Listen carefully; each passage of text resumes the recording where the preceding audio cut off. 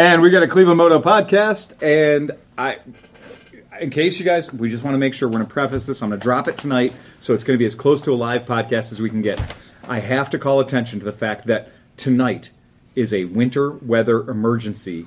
Until Monday, the city of Cleveland may get as many as 15 inches of snow. 2 inches. Which means we will actually get 2 inches. It's like when you tell your wife how big your dick is. I honestly think that a lot of these things are a marketing ploy by the big retail... Big salt? And retail stores for all these old people that go and stock up on stuff that they'll never use. Have you noticed on the news, too, they've been done this, like, well, according to the European model, we're going to get like 6 inches. I'm like... Wait a second. What's the European model? I don't know. What do they know about snowfall? Well, and if you look at the Japanese, you're only getting 2. No, wait. No, the weather man, whatever channel you watch, you talk about the European model, the North American model, and what the fuck? Like, who listens to that shit? No, this morning, so I'm watching the news this morning. Who listens to that? And they show the chart. It's on Channel 3 or Channel 5. Scott Sable on Channel 8's like, I am going to make very few changes to my forecast because weathermen do not change a forecast.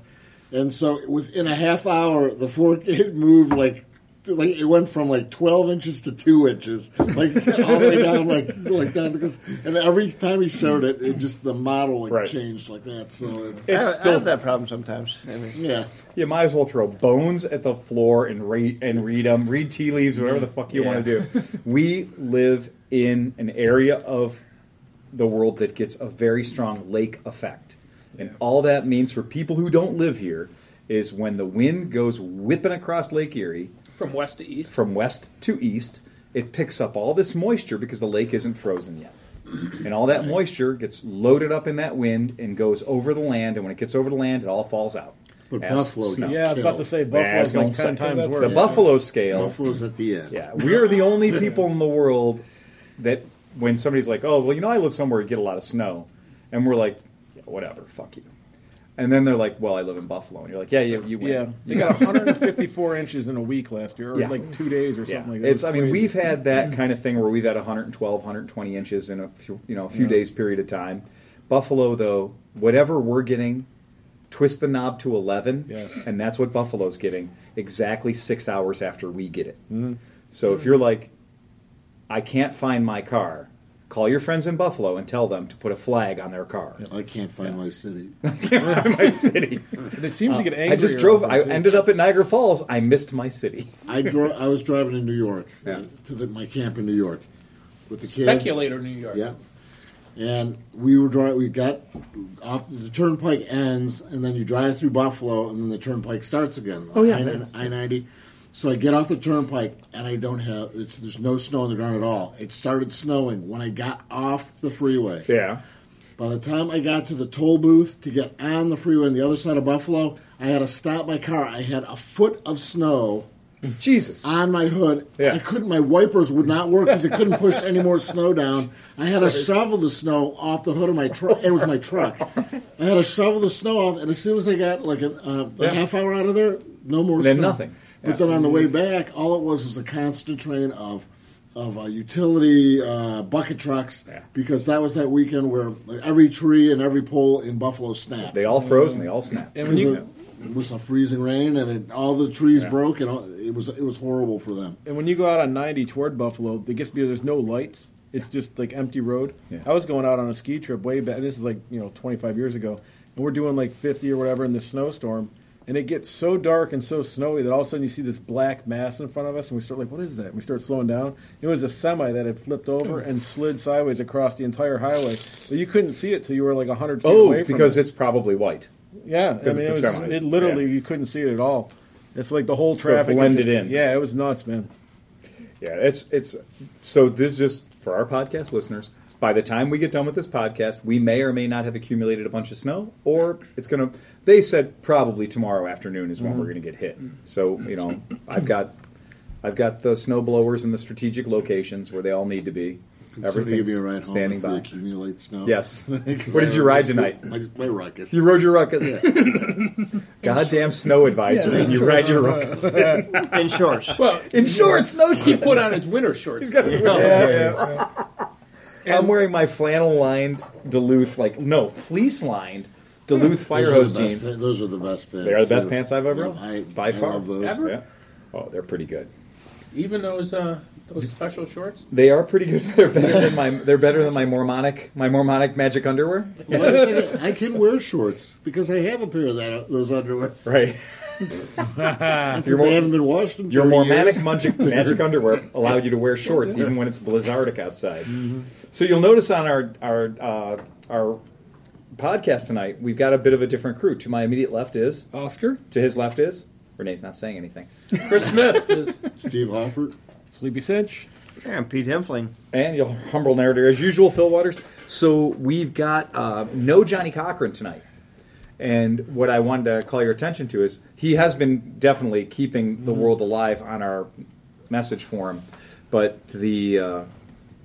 he's had to go down to Florida because his stepfather died.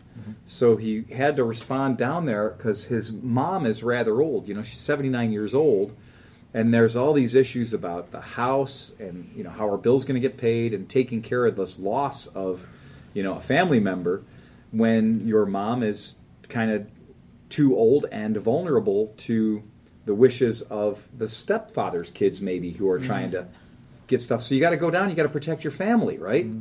And this could happen to any one of us at any time. So kind of keep your ideas, keep your wits about you when you have aging relatives, because my mom is of that age where at any moment this could happen. It kind of brings this kind of sobering thought about make sure stuff's in order. There was no will, so there's a problem. So be thinking about that, guys. I know I've had a will since I was probably 40 years old. And if it's one of those things that says, you know, if I get the old kibosh, Renee will be sitting in my chair. And never It's according to the will. Never underestimate family members. Right. So my dad passed away 2 years ago. My mom is exactly the same. She's 79. Yeah. So my dad, the one thing he left me, and I don't have a place to put him anywhere right now, is he worked for TRW for 42 years, Yeah. and he has about 94 billion tools. Like they'd have days at TRW where like the tool had a nick in it, Yeah. so it wasn't sellable. Right. So they put it in a thing, and so the employees could take it home. Oh, So wow. he took full advantage of that. Right. So it was like everything, right? Yeah. And then, you know, all the woodworking tools, all that stuff. My mom's like, don't worry, they're here. When you get room sometime, come get Yeah. them. They're yours, whatever. The day of my dad's funeral, family members were showing up and asked my mom if she needed help while other people were going downstairs and, like, putting their names on shit. And I had to go there and be like, get out of my fucking That's what house. John was telling us. He was kind of going through that same thing. As It's soon as he crazy. got down there were people showing up that were dividing up things. Yeah, you it's know? like, who the fuck does that? And you realize a lot of people do that. It's nuts, man. And I'm just, it's very sobering. John's going to be down there for quite a while, guys. So it's not going to become. He's not going to be coming home in a week or two. We spoke with him and kind of got a lay of the land, and to that effect, we are looking for a mechanic because John has told us he's going to be gone for a long time. So we may not see him throughout the course of the summer. Damn. I know. Yeah. Well, my parents had the courtesy of dying about 40 years ago. So Oh, I'm got it done. over early. Yeah, Right. Fuck Yeah. that, yeah. So, yeah. You only had one set of siblings, so there wasn't a big Nope. big rush for getting set of- stuff. You can't hate that many people. Yeah. You gotta I'm fortunate because my parents did not have any children that lived. Yeah. And from what I've heard, Chris Smith's parents died And still just the haven't. plan, his plan.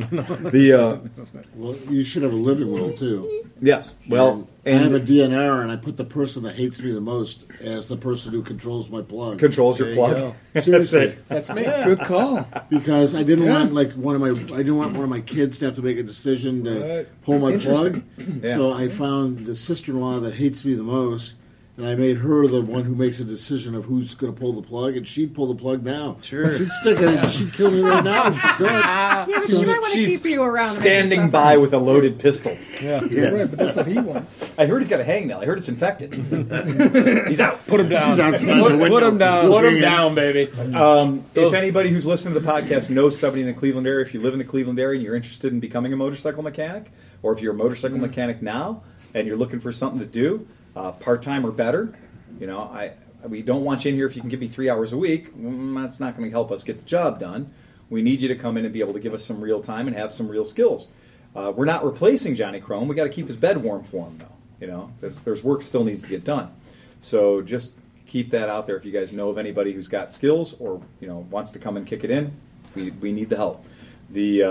So that's where we are. We're getting ready to put we'll put one very nice want ad up, and then after a week or so, we'll put one Phil Waters want ad up, because that's how we hired Sparky and we hired John. Was one of those want ads that was like, "Oh, you think you're a mechanic? Well, fuck you." Yeah. And then we got 2 good mechanics out of that ad. So.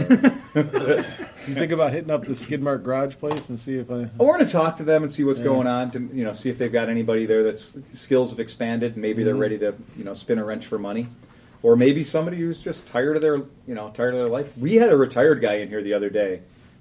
One of these retired at the age of 62 kind of guys. Super hip, got his shit together, the whole thing. And he's been helping out at a construction company, just as a gopher, running around the city, picking up and delivering shit, because he's like, I couldn't handle being retired. I needed to have something to do. Wow. So he's, so maybe even somebody like that. We used to have a guy that worked for us, Twinsburg Dave, and we used to jokingly call him the Walmart greeter. But he was fantastic in the shop. We loved having him around because he was super friendly. He knew about the bikes, and he himself was a rider, so he had a lot of enthusiasm for it. And he's a retired guy, but he'd come into the shop every day and we were all very scruffy, and he just had his shit together. So you'd see Dave and just be like, one person in here actually seems to know what the fuck they're doing. And he was our hello, may I help you kind of guy, and it was great having him around. So we need to have a mechanic around here so that I can do more of that. Hello, may I help you? So it would be a lot more fun for that. With the wintertime thing, I've been working on some various projects, and when you're working on various projects, you tend to order parts in for those projects. And what we have in front of us right now are 3 different lights that were all purchased to fit in my Harley-Davidson police bike, where the red and blue lights used to be on the front of the motorcycle. They have been replaced by, nothing. The previous owner cut them out unceremoniously with the dullest pair of dikes they could find. So what I've done is I ordered in 3 things that I thought would be a good substitute, not wanting to go with just traditional incandescent antique-style bulbs. Now, in retrospect, I'm wishing I would have gone with traditional incandescent antique-style bulbs. So what I've got here in front of us is the first thing I thought would be fun is I wanted to have amber lights. I thought that on the front of the Harley-Davidson, when I had the passing lights lit, if they were amber-colored, that'd be cool. Because on vintage cars I've had and stuff, it's kind of cool to have the main white light in the middle and then amber lights off to the side. It's kind of neat. Visually, it's good, too, for getting noticed. Exactly. And so, but I didn't want to go with an incandescent bulb. I wanted to go with LEDs because you get more chooch for your chotch, etc., right? So I ordered in the LED. And so the LED, these are all 4.5-inch, by the way. They're all basically the same thing. I'm sure you guys all know, if you picture a Harley-Davidson, there's the main headlight on the front, and then there's the 2 chrome lights next to it. It's not just on police bikes. It's pretty much, they call them passing lights in the Harley catalog. But a lot of different motorcycles have them, but these in particular are about a 4.5-inch bulb. There are a ton of options for 4.5-inch bulbs out there in the world. Even if you go to Tractor Supply Company, you'll find no shortage of 4.5-inch bulbs. So all 12 volt, that's what they have in common. I got this one because when it lights up, it's amber. It has these 3 little bars on the front. And just for the sake of argument, I hooked up a little 12-volt battery here so you can actually see what they look like when they're illuminated. Now, I got to warn you guys, at any moment, there could be so much light that we may go back in time. No. Oh, nice. Okay, so I'm shining it up at the ceiling just because I don't want to shine it in your face. Oh, well, that Sorry, failed. Okay, so the pattern of this light, is being pointed straight up. The best I can say is it looks like Cat's eye. a cat's eye. It's literally one 8-foot wide stripe of light. It's a smile. Yeah, it's a very thin smile. Yeah. But it's not what I would consider smirk. The kind of light.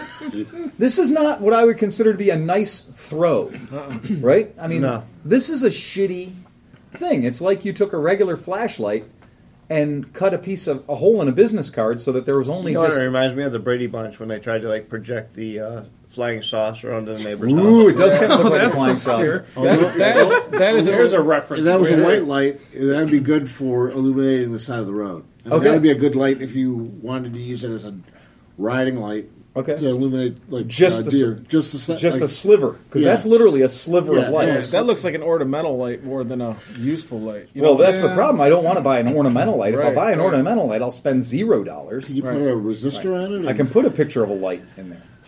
Put a resistor on it. and so that it's not so bright. Well, I would like it to be brighter or more of it. Oh, Yeah, what I don't like is the fact that I thought it was too bright. well, when it's shining in your eye holes, it is too bright. But as far as the amount of illumination it's putting out, I'm very unimpressed with this. Yeah, that's not, So if you happen to be on Amazon and you're looking for light for the front of your motorcycle, I mean, you can see this isn't giving us what I would consider to be a margin of safety for illumination.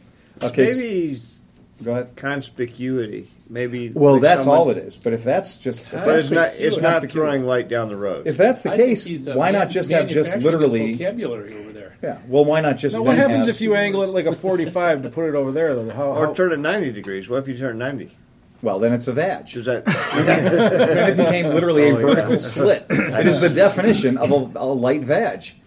I mean, it is. It's got one kind of swollen labia on one side and one extremely tight one on the other. Crying out loud. Right. We're using it out of anatomical terms we can all relate to. It's radio. We need to paint a picture. We got to paint a picture. Wait, we're talking. This is radio here. Right? This Show is notes. radio. Theater of the mind. So this one is made by X-Prite, and this one set me back. Kind of looks like a Parmesium. Yeah, I think this one set me back like $22 per thing, and they call it a Cree LED spotlight amber passing projector fog lamp for Harley Davidson, and they use the term Daymaker, by the way. What's Daymaker? Daymaker is a fucking licensed trademark that Harley Davidson uses for their headlight assemblies, and I assure you, sir, this It's not. is no Daymaker. What's the return policy on this? We're going to find out. So yeah, I'm not happy with that at all. So that's that first one, and great thing for radio. But point is, we're going to kind of give you some idea of picture. You'll see it in the show notes. Right, clearly. So then this is the other one. I'm going to aim this down at the table when I light it up, so we don't have the same blinding factor that we did before. Now, get the receipt. This one is actually Drag Specialties. So I decided to go with Parts Unlimited, the largest supplier of motorcycle parts in the world. And this one doesn't have the receipt, No, but this one is, they call it a Spotlight Assembly LED replacement. And it is specifically, I think that tag is for the other one. yeah, it's for this one. Yep. This one is specifically sold in their catalog to be for the Harley-Davidson passing lamp assembly. And it has this very big metal heatsink on the back of it. It's quite nice. quite impressive. And it has two Cree, which are, no, Cobb's. Circuit, what did they say that was? Circuit on board, right? Or chip on board. Cobb is what Cobb stands for. And people say Cobb Lighting. Now what we That's see is really a smaller slit. Yeah. No shit. We've somehow managed to get less light. but it has a ring around it. There is a ghost ring around it Yep. that is what I would like to say 12 lumens. Yeah. Like, that ain't light enough shit.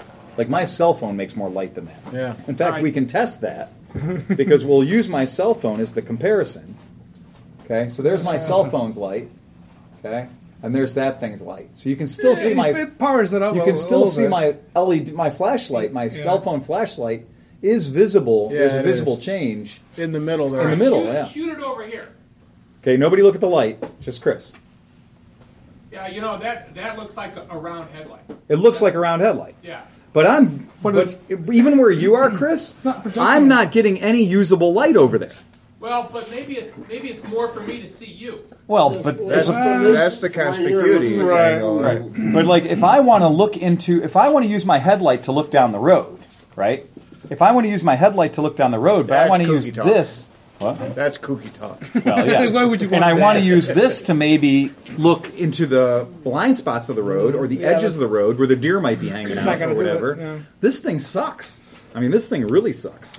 So this was, I think these were like $26 a piece through Drag Specialties. Not fucking impressed. What's the We use return those- policy on that? pretty damn good. Jag Specialties is pretty fantastic. Go ahead. We use those at work. Okay, I'm so about to this say, one, I can tell that's going to be good. right now, this one, Oscar, get the receipt out. Yep. Okay, so this one has got this incredibly robust aluminum housing, cast housing. It has about, what do you think that's about, 16 crees in there? That's like 20. 20 crees? 14. Okay, all right. And then what was the price tag on that one, Oscar? $18. $18. Far less than the other ones. No, wait. Go ahead. It's $9. You bought 2 of them. It's $18. Oh, yeah. $9 a piece? Is that what So it was? $9 a piece. All right. So this is the Falcon i3. It's a 42-watt LED work light. Product of It's Scandinavia. People's Republic of... Yeah. Bought Okay, at everybody- A Mason. Everybody, do not Amazon. look at this. Holy Okay, shit. well, yeah, right. And this Well, is... Hold on, let me... Yeah, lick it. Yeah, gotta put a magic spit on there. Okay. Yeah, big difference. Huge Now difference. that, to me, looks like light I could actually That's a light. see That's behind. a, no, Right? that's a light. That's a light. That's a light, mate. Now, the problem with this light is, so when you look at this, it is a 4.5-inch bulb. The problem is it has a cast-in Oh, Yeah. mounting boss. It has a cast-in visor. And the other problem with this lamp, as beautiful as this lamp is if I put these in the front of my motorcycle, they will give me wonderful light. But everybody who's driving at me will Blinded. fucking hate me. Right. Because I don't care what angle you're looking at it. Yeah, Even it's if I shine this away from all your eye holes, Still, I'm shining it. it's not bad like this. It's not bad there. Yeah, so if you had it pointed down and off the road. Yeah. I But mean- it's very hard to What's put. the point? Yeah, it's yeah. No, I mean like down. Yeah, if you just turn it off, it won't be. So It's very hard to put enough of a shade on Yeah. this thing, an eyebrow on this Yeah. thing, to not blind everybody. everybody. well, and Yeah. motorcycles' lights are higher than what a car's Yeah. light is. You're right. You're right. So, you're But there's also there's flood, there's spot, there's Exactly. pencil beams. It's like good point. The problem Yeah. is that LEDs are not diffused light. They're tight beam. There are a bunch of tight beams like this. Yeah, And- and it has a bunch of them. Right, and so in our experimentation, like working with floodlights are very easy to do with LEDs. I mean, it's just super easy. It's when you get into trying to put light in a very specific place where you're going to start spending some money. Because what I've noticed is to get into a focused beam LED light, that's when the price starts to really go up. So, what did the Harley replacement unit look like? Just as It's projecting just light? it's the bulb that we've all seen since we were children. So It's an bulb. incandescent bulb. So it's just Yeah, there. it's that, but smaller. It's a heating element that happens to have light as a surplus element, All right. right? It's a heating device that light is a byproduct of. So There, were you trying to get more light? Or I was were you trying to save a bunch of watts. Uh-huh. Why? I don't know, because I thought it'd be fun. LEDs exist and they're kind of cool, And you have the holes for it. right? And I have the two places on the front, and I was thinking that this motorcycle, that I would like to keep the incandescent headlight because I do like the lighting effect of an incandescent headlight. I'm not really ready to convert over to a full LED lighting package on the front of it like a Harley Daymaker. They're very expensive. To get a Daymaker headlight and correct Daymaker passing lights, you're looking at over $500. Jeez. Right. I think you know those Harleys that have triple, they have triple lights like that. Yep. I think that yellow one in a triple in white Right. would give you a good pattern. Well, that's what that You'd be Daymaker like- is. When you look at that Daymaker headlight assembly, it is not just one delivery system. So it has this Fresnel kind of cut Fresnel lens mixed in with a couple of projector beams and mixed in with one big emitter. And so you're basically, isn't it weird that it takes 3 different types of LED illumination to equal what one twisted up piece of wire hanging in front of a parabolic mirror could do? I like my favorite lights are those xenon, those real white like halogens. Oh yeah, Halogens? halogen. Yeah. Oh, They're halogens. halogens, Shit. but they're like the high end Super halogen. tungsten, high end, Yeah. crazy Yeah. halogen. And- Yeah. Yeah, they're really good. Those to me are way. I mean, they don't last as long, of course. I mean, they burn out after 1,000 hours or Right. whatever. But Okay. but they offer the best diffused light that you can get. They offer and I guess it's also based on the diffuser you have. So you have to have a good diffuser. I mean, you have to have a good lens and the lens and the diffuser both have to be working together. But that to me gives you the best down the road look. Yeah, but the projectors too, like the lenses, make a really, really big difference. And that's what I wanted to talk about, because for years you looked at your headlight lens on your car or your motorcycle or whatever, and in that headlight lens was a wide array of different fractal kind of edges. Angles. Yeah. Right. And what's been more the vogue lately is a totally clear lens and then a very interesting reflector, a very interesting parabolic reflector behind it. So at that point, you put the fractal in the reflector. In the reflector. Not into the lens. Correct. So the lens is more of a diffuser. Yep. And the reflector, the reflector parabolic is in the back is. Yeah. So my headlight is a clear lens, but it's got three projector beams behind it. Okay, so yeah. I have one for right. daylight run. I have daylight, my headlights, and then I have one for high beams. And that car, the high beams, are the best high beams I've ever had on a car. See, and that says a lot. I mean, that really goes a long way. I know ages ago, my Volkswagen GTI that I had remarkable headlights on for like 1980 or 1990, because the lens was a piece of art. Like the lens was a gorgeous. Yeah, they had those stripes. Yeah, and all kinds of weird stripes. It was really neat. But man, when you threw the headlights on that thing, you got light exactly where you needed it. A perfect distribution of light across the road surface. But the other thing is that before they used to be glass. Then Yes. at some point they started doing plastic or whatever they use, and it got burned, and 10, 15 years later, it just think of the old Hello like rally lights. The had like above the windshield or down the grill, or the CB lights, and that was all cut glass basically. Yes. Yeah, and it that craftsmanship of that gave them the ability to fine tune. When I buy Japanese cars, those lenses are cut for driving on the opposite side of the road, and they are they are different. The way they throw their light is more to go to the opposite side of the road. Makes the sense, light is focused for where the ditch would be on their road surfaces, as opposed to the lenses. What's that? Turn them upside down. Well, I think you'd have to turn them upside down, probably. Yeah. That's what it points to the other Instead side. of things going this way, I don't know if there's it a way goes to do this it. way. Probably. Yeah, but I think turning them upside down might be a problem because your spray would be higher than it needs to be. That's true. But Because it's just- yeah, they are different. And it turns out I looked them up, and part numbers they are left hand and right hand.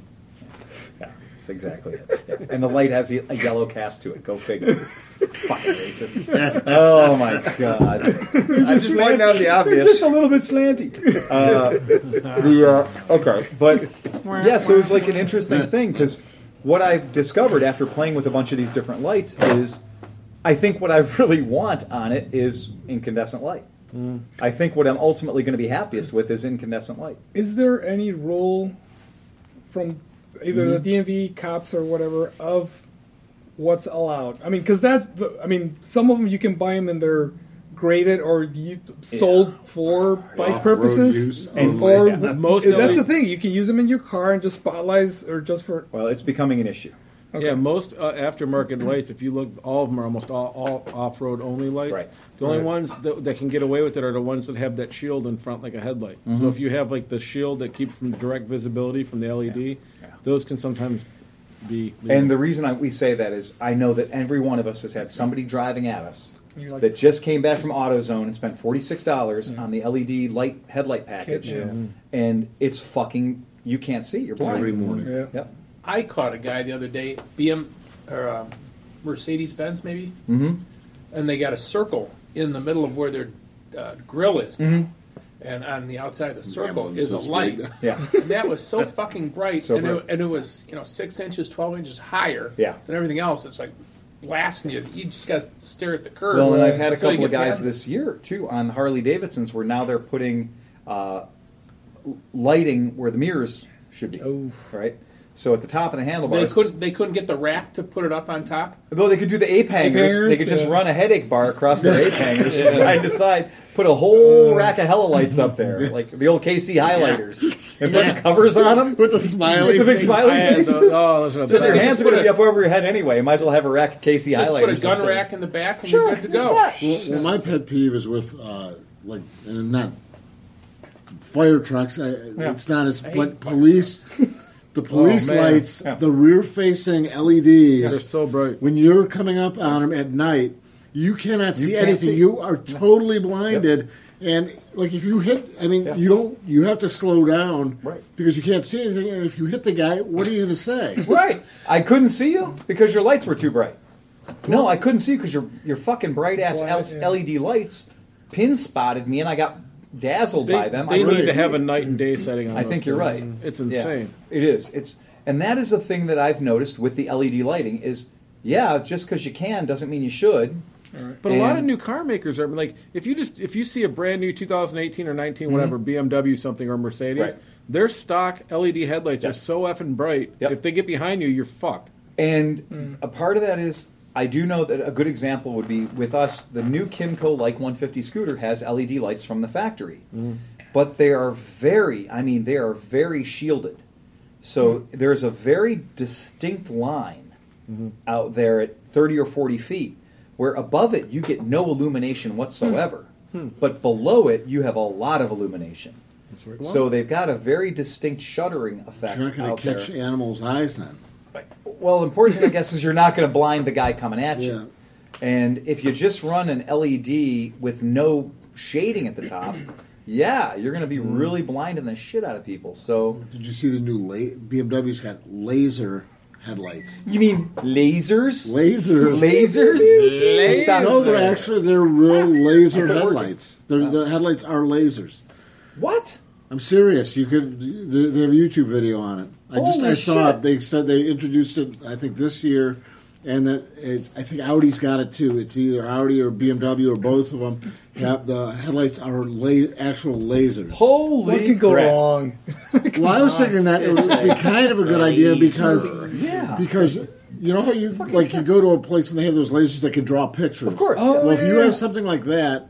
You can have it when you were at the Pink Floyd concert. Yeah, when there's nobody out there, you could really illuminate everything. That's true. Because it could scan the entire field of view. There it goes. But then as soon as it sees a car, it could change the scan of that laser to be safe, keep it out so it doesn't blind the guy lane. coming at you. So you could be very selective about lighting up the whole planet. Or lighting up just the part of the road that is safe for the other drivers. Right. Wow, that's really interesting. It might be, I don't know if that's the way they work, but it seems like they'd be able to do that. Yeah. So, we were at the dollar store. I was at the dollar store today, and I happened to notice that they had ballpoint pens that have two buttons on the ballpoint pen, and one of them is for an actual laser pointer, and the other one is for a flashlight. And I'll tell you, the flashlight in this is almost as bright as the the headlight. But for $1, you can buy a laser. What kind of fucking world do we live in that for $1 you can purchase a fucking laser? I'm going to play with my wife Class 3. Oh, my cats are going to hate me. Right in this area right here. This area right here. Honey, this area right here. Pay special attention to this particular area right here. So last week during our podcast, our young Nick was very diligently trying to give us good information regarding the new Harley-Davidson Livewire. And we were having none of it. We were really giving him the maximum amount of resistance possible. Hey, Nick. Poor so Nick. much so. No, wait. Props to Nick. Because he did a hell of a job. He brought in spreadsheets. He brought the conversation back from the Squirrel Land several times. 3 or 4 times. And, all right, guys, back to the Livewire. But he's also conspicuously absent. I know, it took its toll on him. Yeah, I'm going to say, so it's really, when he said he wasn't going to be here tonight, I was like, oh, I think we might have broken Nick. I give him credit for putting up with our shit. He's young, he's malleable. He's young. No, because we broke Cameron. We never saw Cameron. So that's it. Yeah, he'd had none of our shit. Cameron's like a cam chain tensioner in a BMW.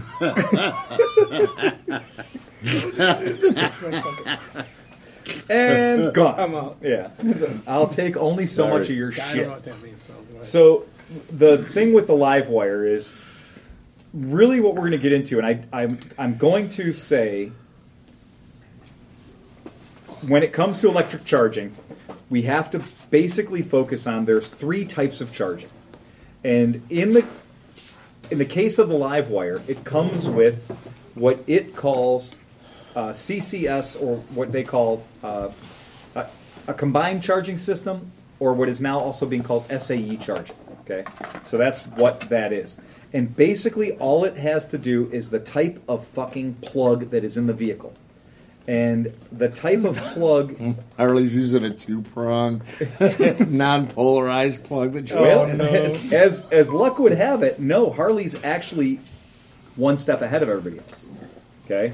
So what Harley-Davidson has done is they have made the decision to use the CCS plug, the combined charging system plug. And why that's important to us is... that is the plug that we will probably, and I have to be very careful when I say this, we will probably end up using. And this, as an industry? Standardized? Yeah. Okay. But this is a very bad situation. Would you have bet on VHS or Beta in 1983? Beta. Right. I mean, if you were a tech head, you would have bet on Beta. You would have bet So you're talking on about Beta. this thing? What's that? That thing? That's exactly right. Okay. So what we have, the plug that Steve's pointing around to you is this combined CCS plug. So in one plug, it has the ability to do AC charging and DC charging. And the 2 big heavy bottom bosses of that plug are the DC charging. Okay? The plug that you see everywhere, the ubiquitous plug that looks like half of a telephone handle and is usually white or blue, is a J1772 plug. Okay? It's when you buy a Zero and you spend the extra money to get the charge tank option, what you're getting in the top of your vehicle is the actual J plug. And what I'm going to do is I'm going to grab a J plug for you real quick. But the J plug, it turns out, even though the J plug has by far the greatest distribution and the greatest coverage of any charging system that's been used up to this point, it probably won't win. It turns out it may be Betamax. Okay? Well, the advantage of this plug is that you don't have to have an onboard charger. You can go direct DC to the... It's Keep like, running with that. I'll be on okay, yeah. So you can go direct DC to the battery pack instead of having to go from AC, then having your charger, an onboard charger that you plug in, and then use that to charge your battery pack. So it's actually a good idea, but I think Harley's going to limit itself because where are you going to charge your Harley at? The Harley dealer? Because who's going to have them? DC. So direct DC is the moneymaker. That's the moneymaker in the electronic charging motorcycle industry, car charging industry. The whole idea, and why we're bringing this up, hot on the heels of last week's podcast about the Livewire, is we shoveled some shit on the Livewire. And we talked about price and stuff. That's fine, but I want to give them credit. How much was I'm sorry. $30,000. Oh. 100-mile range, 100-mile-an-hour top speed, right? So the Zero's a third of the cost? And the drive shaft comes out the wrong direction. So the drive shaft, they actually rotate the bevel drive gear. They rotate the drive shaft. They actually say to create a distinctive tone. They've tuned it to make a certain sound. And it's not me saying that. That's marketing fucking goons saying that shit. But anyway, I digress. In the top of the Livewire, what you're going to see, all the vehicles have what's called level 1. Level 1 means the household cord. Level 1 is your house current. If you live in England, it's 220 at 50 hertz. If you live in the United States, it's 120 at 60 hertz. Yep. Okay? That's level 1. And level 1 is going to give you about 1 kilowatt of charging energy, which is fucking nothing. I mean, so how long for a full charge? At least 8 hours. But it's converting it to DC. Well, this is the thing. Right? Yeah. So what's happening is the wall current is coming out at AC. Mm-hmm. It's going into a charge device that's built into your car or built into your motorcycle, and that charge device is turning it into DC. Mm-hmm. Right. Yeah. And what's left over in the conversion process, you get to use as energy. Okay? Mm-hmm. Whereas in direct DC charging, no conversion is required. However, you can't set up direct DC charging in your fucking house. No. Okay, because you need to have a lot of amperage behind that. Okay, Stations. So it's not practical to set up direct DC transformers in your home because your house is running at maximum 240 AC. Right. Okay, go ahead. But I mean, basically that controller that for the Zero, the auxiliary chargers. You mean the level 2 charger? Not the level 2. No, it's it's the fast charger. The fast chargers are DC chargers. Right, exactly. It's a transformer. It's a transformer that's a box, the yellow box. That's the transformer, and it takes your AC. Yep. And it's external DC, to the. And it charges it almost twice as fast. Right. So it's going to pull. So the standard charging circuit, the standard charger, the plug that comes with your, I hate to say it, when you buy a Nissan Leaf. Or you buy a Tesla, it comes with a cord that actually has a dopey ass, what we all know and love as household plug on it, right? Mm-hmm. Okay, they believe it or not, you can charge a Tesla with your standard household cord. It's going to take for fucking ever. Mm-hmm. Your Nissan Leaf the same way, right? It's going to take forever. So much so that everybody rushed out and went to these level 2 chargers and installed these rigs in their garage. They had the electrician come in and wire them up some 220. They put this level 2, this is a J, they call it a J charger, a J1772, and they had this thing installed in their garage so they could plug this into their Leaf, right?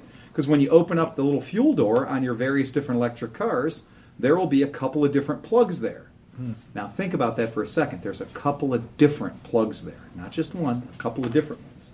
When the electric cars first started, who killed the electric car, etc., all the old, electric cars that were out, they had a big blade charger, this big weird thing that you basically could only use for that particular model or brand of car, and it was very proprietary. The idea of making it simple and making it universal, everybody rushed into this J-level charger, this level 2 charger.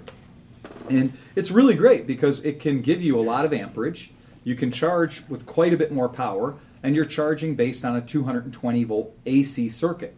The problem with as awesome as this is, this big, giant, magic wand-looking thing, is you're still charging at AC. This is not charging at DC. Your vehicle is still converting from AC to DC. So there's no transformer action happening here. We're simply taking AC out of the wall and putting AC into the vehicle. We just have the ability to do it at a higher amperage load. When we get into what they're calling level 3, which is technically completely not accurate to call it level 3. The level 3 name was used for something else already, but the industry has spoken, and turns out we're going to call it level 3 now. That's direct DC charging. This is where we may have to make a oops, sorry, we fucked up. Everybody who's heavily invested in level 2, got bad news for you. Okay? Because when you talk about we talked about level 1 charging is literally 1 kilowatt. That's the amount of power you can move through it. When you get into level 2, the range is between 3 and 20 kilowatts. It's actually about 6 kilowatts when you get into a proper 220 volt level 2 charger. When you get into, hey, it's the snowmobile repairman, John Meckelfresh. A.K.A. Head Faker. Yeah, no shit. I'm not going to come to the podcast. I'm busy working on some fucking snowmobile. Has Snowmageddon started yet? No. But so you get into a level 3 charger, and the level 3 chargers are that when you've got direct DC power available to you, that's when you can officially call yourself level 3. And that's when you're skipping the whole AC conversion process. You're going direct DC into the battery pack on the motorcycle that you're doing. So what Harley-Davidson has done is, with the Harley-Davidson Livewire, they put their primary charging, so there's still level 1, there's a cord for your house. However, their level other than 1 isn't a level 2. Now, this is good but bad.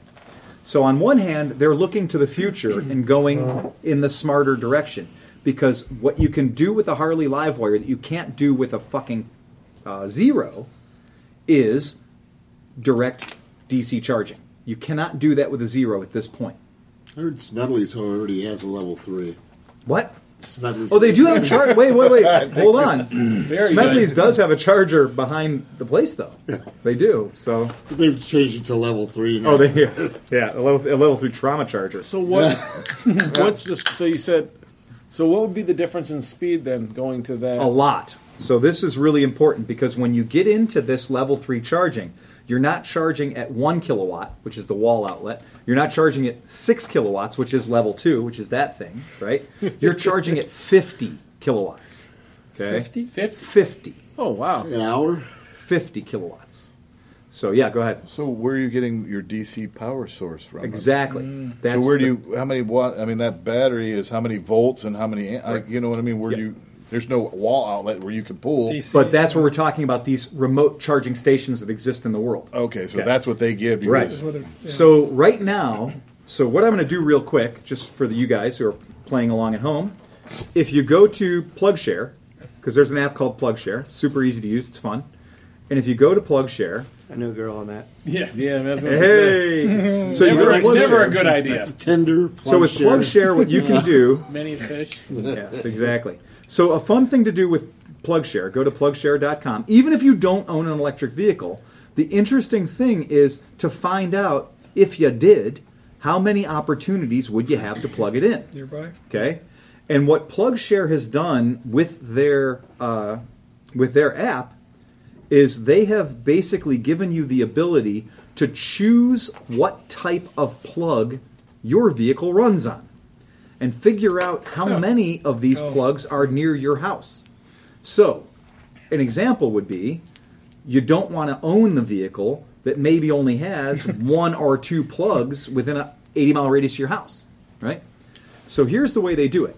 The basic common plugs that are available in the world are the ones that you see here, okay? And these plugs have some kind of funny names if you're not familiar with them, okay? But they look like sad robots. They all look like sad robots. Each and every one of them looks like a sad robot.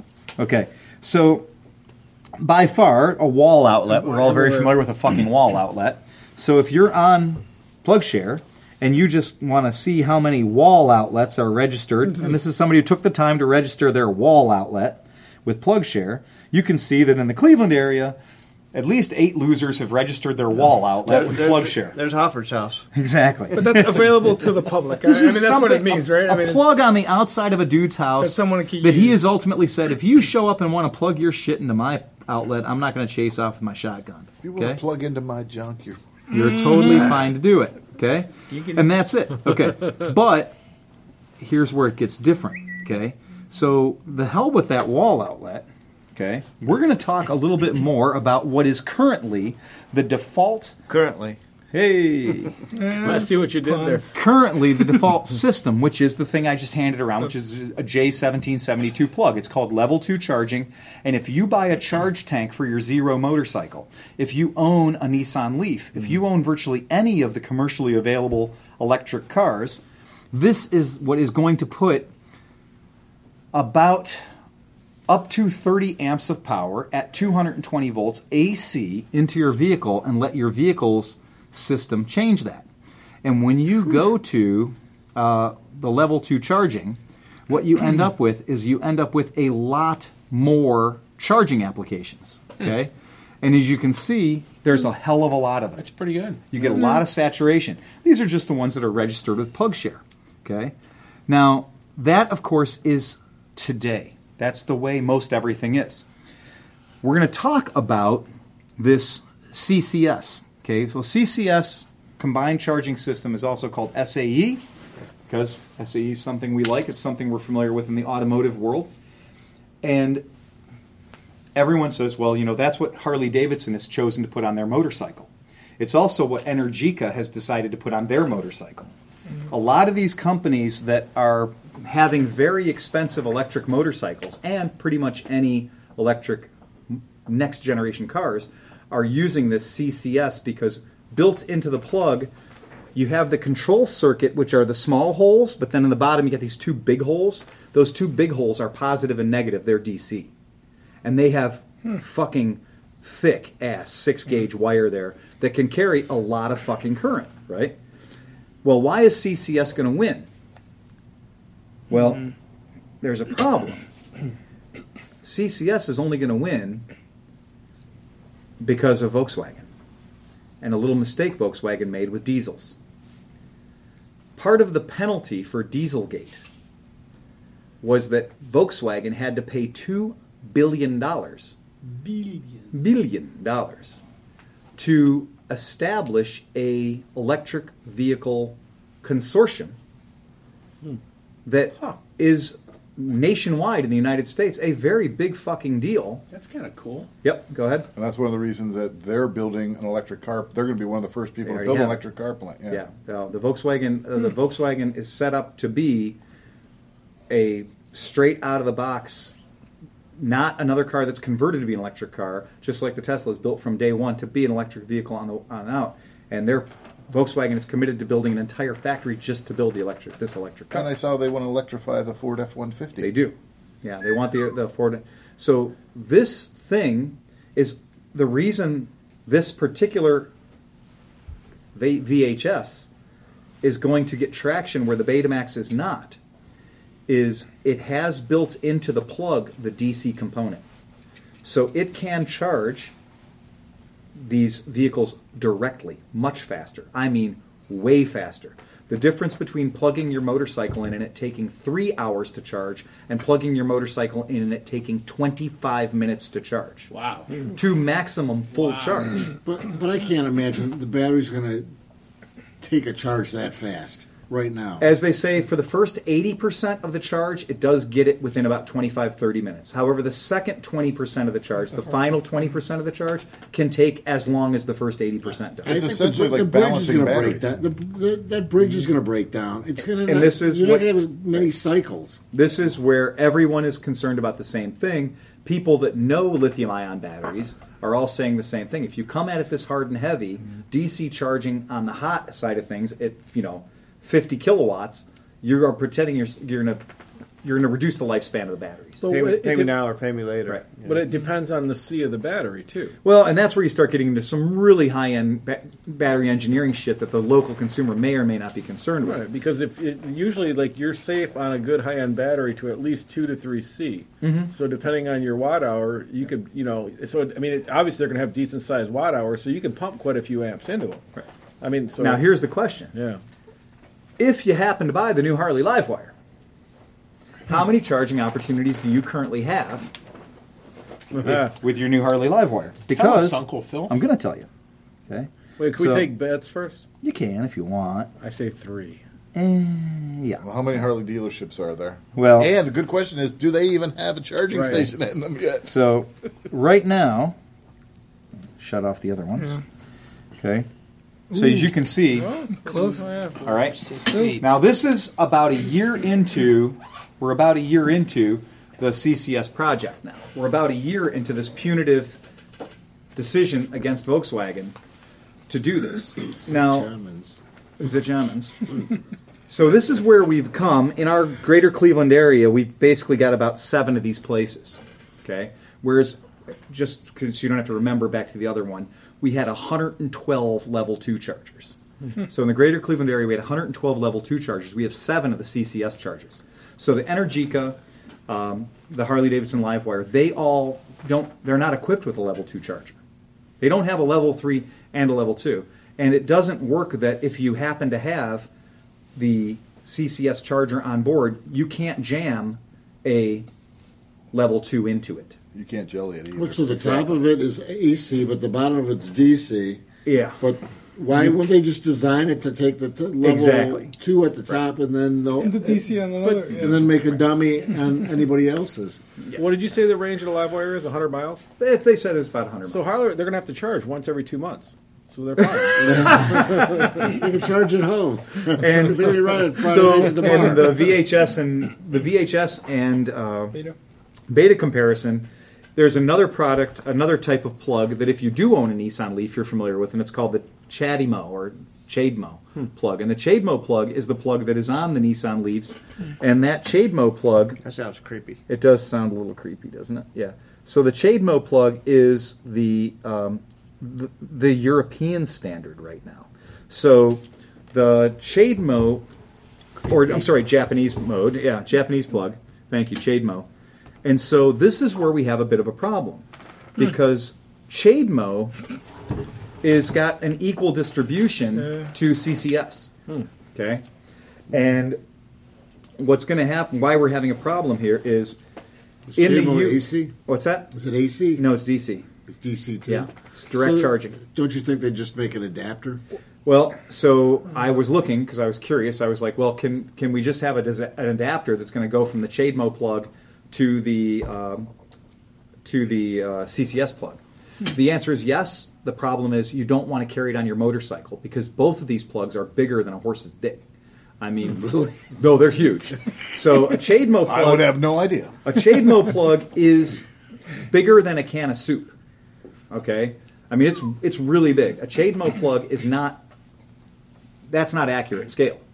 A CHAdeMO plug is very, very large. That's even bigger than Oscar's dick. Well, yeah. And the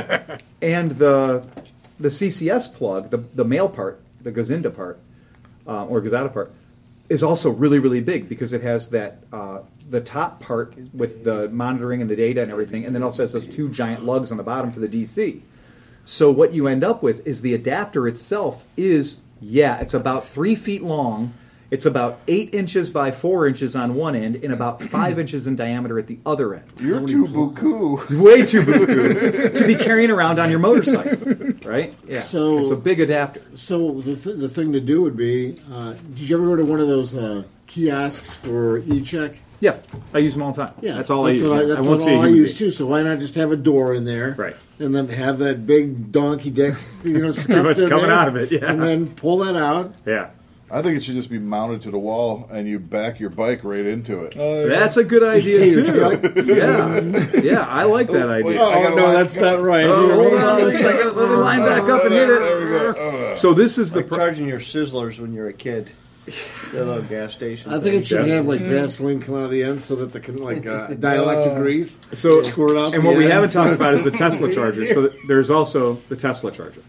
So the Tesla charger is neither of these. It's not CHAdeMO. It's not CCS. It's its own thing. That. It's also higher voltage, isn't it? Well, it's like 500 volts. No, that's the supercharger. But you see, the thing that Tesla has going for it is Tesla has already installed so many charging stations that you can drive across America in your Tesla and never put your feet on the ground. Okay, they have so many charging stations. Today we looked at it on the map, and it's almost funny how much money Elon Musk has spent putting Tesla superchargers in to points in the United States where no sane person would ever go. You can't get a glass of water, but you could charge your Tesla. Ohio. Unless, no shit. Unless, of course, you are in North Dakota. There is not a single, not one, Tesla supercharger in North Dakota. Not fucking one. According to PlugShare. Not saying, according to Tesla, but according to PlugShare, who, keeps track of yonder things, you do look at the distribution of Tesla superchargers when you get into the flyover states.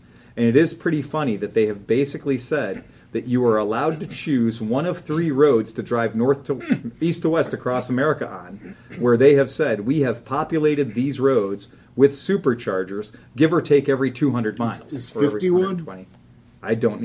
I will give you the map. You may look at the map. These are all the supercharger locations. Holy crap! And it is hilarious that they are spaced. They are spaced out. Wow.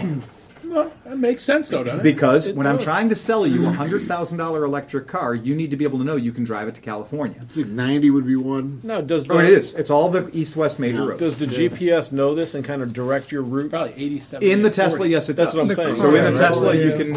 It'll tell you, warning, you're about to go in a place that doesn't have a Tesla. Avoid highways, whatever. Take charge route. It's what it says. Yeah. And it'll tell you, and it also, I would hope that it would not let you pass a charger. Right. If you can't get to the next one. Right. I want the first electric self-driving van.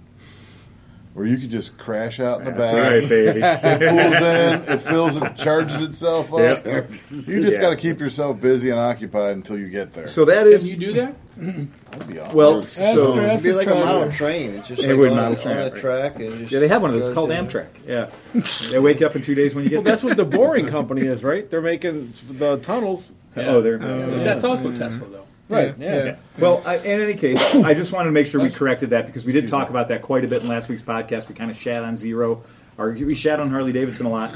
But the point is, I would think that this CCS plug is in fact going to be the winner, if only because it has $2 billion being spent on it. $1 billion. So Nick is totally redeemed. Well, Well, like you said, I mean, Totally. it's been out for a year. It has more than the ones that are being used by the Leaf that have been yeah, out it for is, how and long? that's a big, and that really is a big thing when we talk about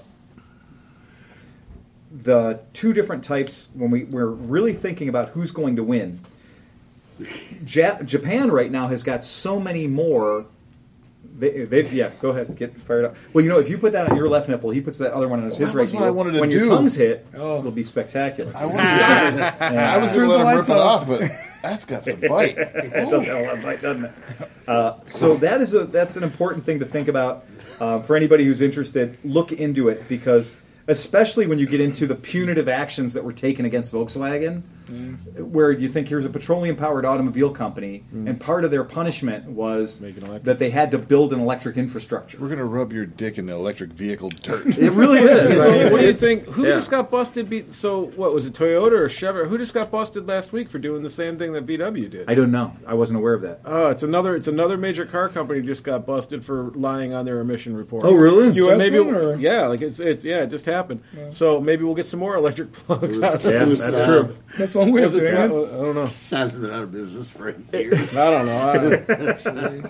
So, do you still have to clean your carburetors, like clean the electrons out of your carburetor? Clean all the or anything? used electrons out of your. No, Put a unused magnet electrons. across it? They get stagnant. They in get there. stagnant. Yeah, there's What's extra. seafoam They're gonna corroding do? the corroding It's the gonna be orifice. E-foam. Yeah, and so I have a carburetor story for later. Oh, you do, yeah. For later. Okay, well that's pretty good. I think that Zero is announced that on February, I think 25th or whatever, they're going to give a big announcement, a big reveal about what their super secret product that's coming out, that is like the RSF or something. I really do hope that what they're going to announce is the level 3 charger, the level 3 receptacle, Just kind of- because it would be really neat if they would just kind of skip the level 2. Because what I see happening is we have a fairly large level 2 infrastructure here in Cleveland, for sure, that could be modified to be level 3. And the trick is, if you're running level 3, you do still have the ability to use the level 2 devices. It's just not nearly as sexy or fun or fast as the level 3 direct charging. Direct charging is where we are going to be able to say that it is practical to own an electric vehicle at this point because of a 25-minute recharge time, or a 20-minute recharge time. And that is a big fucking difference than a 3-hour recharge time. I think the retrofit wouldn't be that bad because, all the variable frequency drives I use in my plant Right.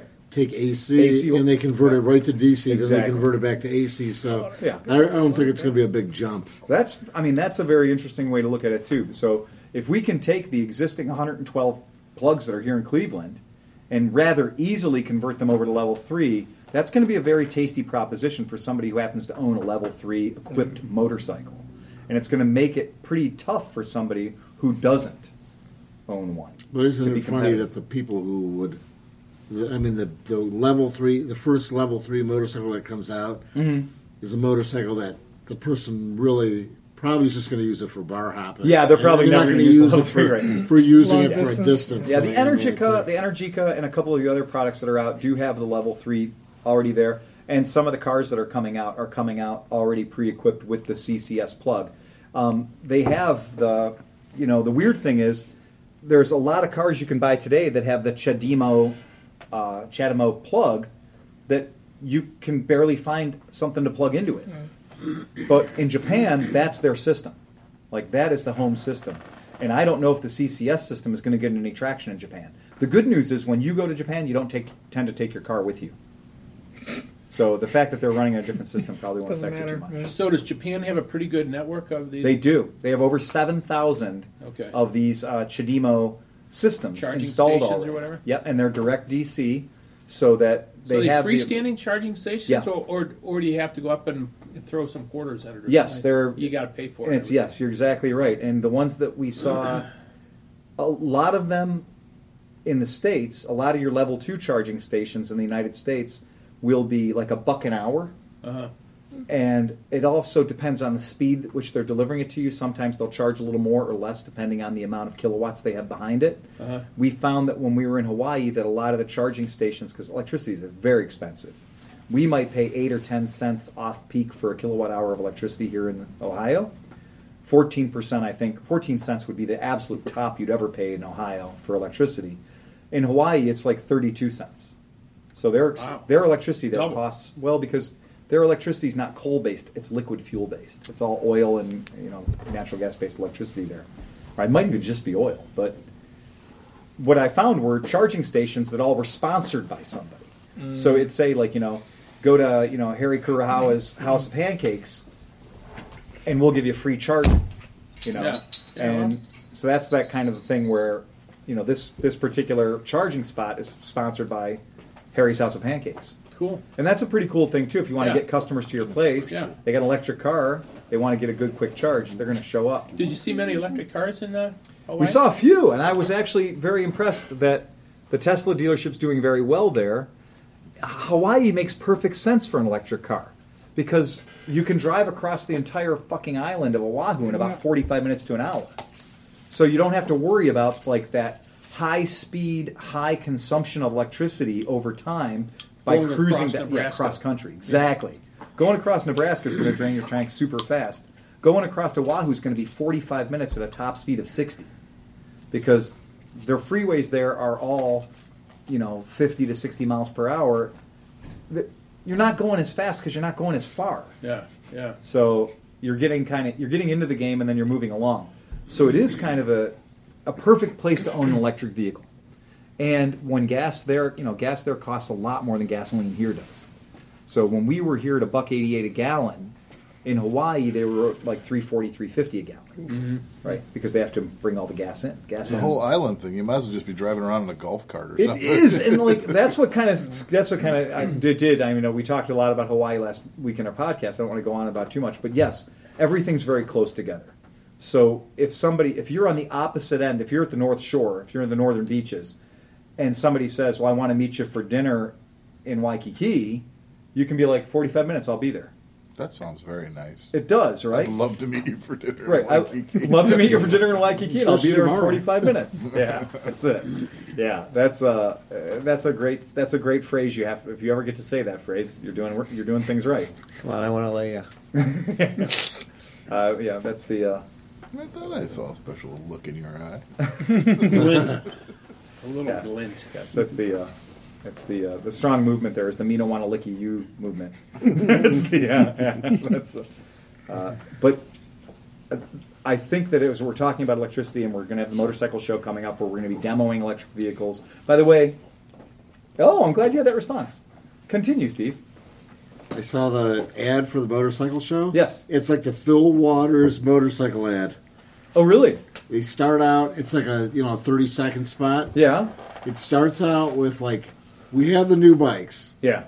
And that's like 5 seconds. Okay. Then they say, we have a large display of vintage bikes, and it's all your bikes, and it's like they pan across the last year's the vintage bikes, and then they say, come down to the show, and all it is zeros going around in a circle. Get the fuck out of here, really? I'm telling you, it's the Phil Waters. It's like never ridden a motorcycle. You can. It's on Channel 8. Channel 8. Really? And it was I'm watching it, I'm like, Did Phil pay for this? Yeah. How does that guy do it? You know what? Nice. The irony is we didn't pay for any of it. So even the boot but I mean, they're promoting the vintage bikes. Good.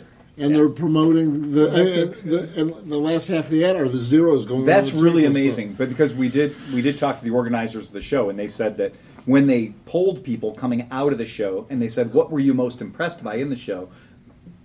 Like 90% of people said the wide array of vintage bikes. They didn't come in expecting to see antique vintage motorcycles. Right. They expected to get sales pitches and booths by stuff, and so they were happy by that. You know what I missed though, and they don't have anymore is like I remember like 15 or 20 years ago saving like $300 up and going there and getting good shit on deals. So they used to have that vendor's row thing, and you want to know what killed that? $1,000 for every 10 square feet. Yeah, and now it's just like all bootleg stuff and shit you never heard of, and just it's awful, man. It's just horrible. Yeah, a few years ago we got those coats. Those Those were good deals. Yeah, those were really good deals. Yeah, good luck finding anything that's not like, Schlermy Beckerman's House of Coats or something. Schleimy Beckerman. Say that again. Say it again. Schlermy Beckerman. So if we want to bring a bike, like for the vintage thing, yes. What's our procedure? You just have to talk to me. Okay. So, and I'll make sure you get passes and everything else. Okay. So here's what I do want to tell you is that Zero has asked, last week Chris got to know about this because he was here and you weren't. Last week, Zero has said if we could help them, they need some warm bodies to help them kind of deal with the masses of people that are going to have the basic questions, which you guys are all very familiar with being around here. So they're going to put a lot of energy into this. Thousands of test rides are going to happen. The bikes are all totally restricted. So, but it's going to be a real thing. It's going to happen, and it's just a week from now. So. I wonder how much they can program them down. A lot. Yeah. Down to like 12 miles per hour. When Steve was talking about that ad, they were like, never ridden a motorcycle? Yeah. Zero's got you covered. You can ride this weekend. No license required. Isn't that something? But isn't it like the full? Isn't that? It is. 100%. Yep. That's a shame though, because it's such a. I just told people don't take it away. It's like having a zero on a quarter little kiddie ride. Right. And like, I get it. Like you're missing out on the. And I hope people don't take away the fact that you can come here and buy a zero and you don't need a license to ride. Right. You know what I mean? Like I hope they're very clear about the fact that this is a one-time deal only, guys. Oh, you'll get all the stupid questions. Oh no, you'll get all. There's going to be tons of fallout from the show. Tell me about your level 3 charger. Right. Exactly. Right. Yeah. So over the years, the motorcycle show has gotten smaller and smaller. Footprint-wise. Yes. And that IX Center is so gigantic, it maybe takes up a sixth. Oh, yeah. You're exactly right. We're maybe in a sixth of that building. Yeah. How much fun would it be to use some the advanced class? The rest of that concrete in there? Oh, boy. And do a flat-out Friday kind of why would that dude floor whipping around and so people are looking at that and go over and look at the flat out Friday fucker. You could be on the infield of the track. Why would that guy not do something at the motorcycle show? Who? What? Where? The dude from Flat Out Friday. But he would have to get it for free. You can't pay for it. You know, he's not making much money. But as far as bringing people in Cleveland in the snow into a huge facility with a flat floor. Right. It's like fuck. It's built for something like that. I have a better idea. Yeah. No. That's the best idea. Why not have? You can't top that idea. Have the NSF class that weekend. So that very good. All right. That's pretty good. You have all these people psyched up for motorcycles, and you take signed up your classroom, and then you have that big area, like you said. I would have put them all. I would have put them all on zero-powered Groms too. I can only imagine the amount of lawyer power and insurance. The insurance rider had to be the biggest rider you've ever seen in your life, because we have reports from these previous shows of people totaling these bikes at 12 miles per hour. Now, right now, we're laughing about this, but I predict that a week from today, we won't be laughing about it. 12 miles per hour is way faster than a run. And if you went running into that wall, it would with an hurt. electric motor that's straight on torque, and you're not slowing it down. You're just putting it right into the wall. They're still not slot cars. They're still not on a track like the old timey cars at Cedar Point. So 293 pounds times 1,000 feet per second. How many newton meters is that? That's all we got to say. So we need to be running a camera on loop in the zero section just in case we need some. And I think I know the perfect person for that. Yeah. We'll buy 6 cheap dash cams that just fill the card up and then reboot over, and then wait till somebody crashes. Yeah, once you see the ambulance, go hit stop on all of them. Because you know you got gold in there somewhere. Edit it. You've got every angle, slow it down, slow motion. Yeah. 120 frames a second. They got that girl doing that last year. Yeah. The girl that went up and lost power on her bike and came down hard. Oh, in the they had videos. Yeah, they had videos. I didn't see that. Yeah, I didn't see it. Yeah, it was sad, but it was. Yeah, but what happened? I missed it. She was doing tricks like going up that ramp and jumping, and when she was coming up the ramp, I guess her bike lost power, and she came down super hard, and they had to get. I mean, she busted herself up. Oh man! It's on YouTube. She got messed up pretty bad. They did. You sicko. Well, I mean, hey, you're choosing to jump a dirt bike, ramp to ramp, on a concrete floor. Yeah. You know what you're getting involved with. At no point do you walk around and go, I wonder if that concrete's hard. That'd feel good on my head. You know that concrete's fucking hard. It's like Olympic diving into an empty pool. Right, that's exactly it. Yeah. They're 45, 65 feet in the air before they start coming down again. Your spark plug misfires one time, and you don't make your launch velocity. You're screwed. And all of a sudden, your whole day's ruined. You expected a brat, and you got a brat. Yeah. What happened? I was 2 ounces too low in my gas tank, and that's really, really tough. I mean, that's coming down at the worst possible time. I love beer. I love beer. Beer's good. Beer loves you. It makes winter a lot better. Oh boy, does it ever?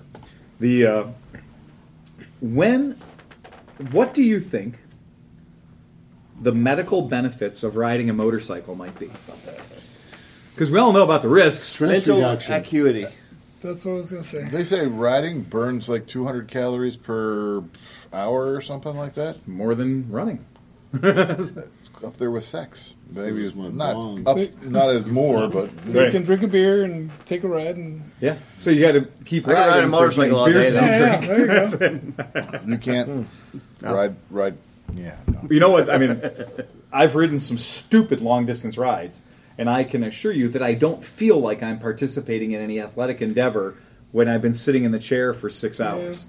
You need to do enduro cross, like that's a have whole. to push your bike through muddy holes, hill climbs. It doesn't even have to be that. Just true adventure riding, where you're on gravel, where you're on where you're standing all the time. I guarantee you, your knees are clamped on the tank. I'm about to say it's a real thing where guys literally have to get they get so much arm pump that they have to actually get their muscles bulge to the point where they have to slit the it's Supercross riders or motocross riders. Those guys are in phenomenal shape. But you're not kidding about gravel. Yeah, gravel. You're burning 500 calories. That's just my butthole opening. That's all it is. It's just my butt just pinching down, just grabbing the seat behind. It's motorcycle Kegels for your butthole.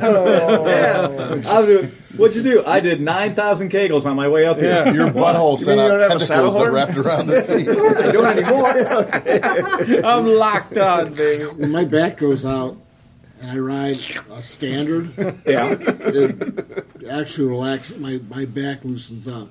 Right. Yeah. But if I was riding a cruise or something, I don't think it would do the same thing. But if I'm on a standard format motorcycle, when I'm riding with a back spasms, they go away. Yeah. So, you get that perfect thing where you're just laying on the air. You know what I mean? I love that feeling. You're not holding back. You're not getting blown off the bike. You're not hanging over the bike. You're just that magic. You're at neutral buoyancy. 80 mile an hour. Depends on the bike, of course, but it's like 80 miles an hour when it's like I have like zero pressure on my fingertips.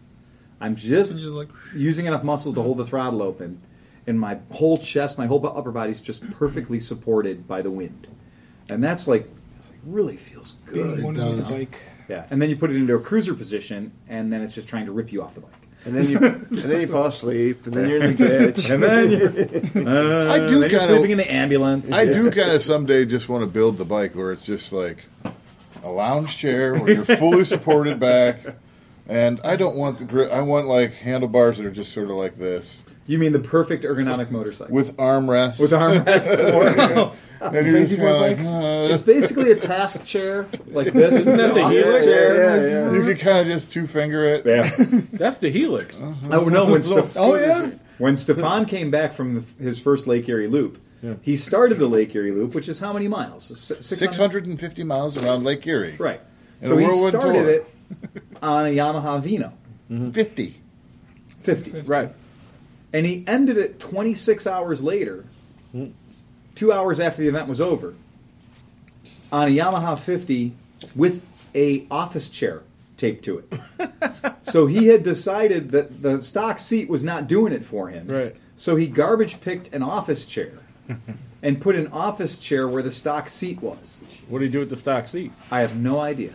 I think he strapped it to the back of the office chair. Got jammed up his ass. Yeah. But he came in riding an office chair. Nice. Because he was, ergonomically, he was not satisfied with the appointments of a Yamaha Vino 50. That's what I've always liked about standard bikes, too, is having a long loaf seat. Yeah. Maybe it doesn't look cool, but I can move all the way up for a while. Yeah. I can move middle. I can go all the way back, put my feet on the passenger pegs. I got, lots of options. On long rides, I become my own passenger on the Super T. I sit on the back seat. Yeah, just when I was doing the Lake Erie Loop, I would usually put an extra set of foot pegs. So I'd have front foot pegs, passenger pegs, and another set of pegs back on the shock bolts. So three sets of pegs. Stretch out.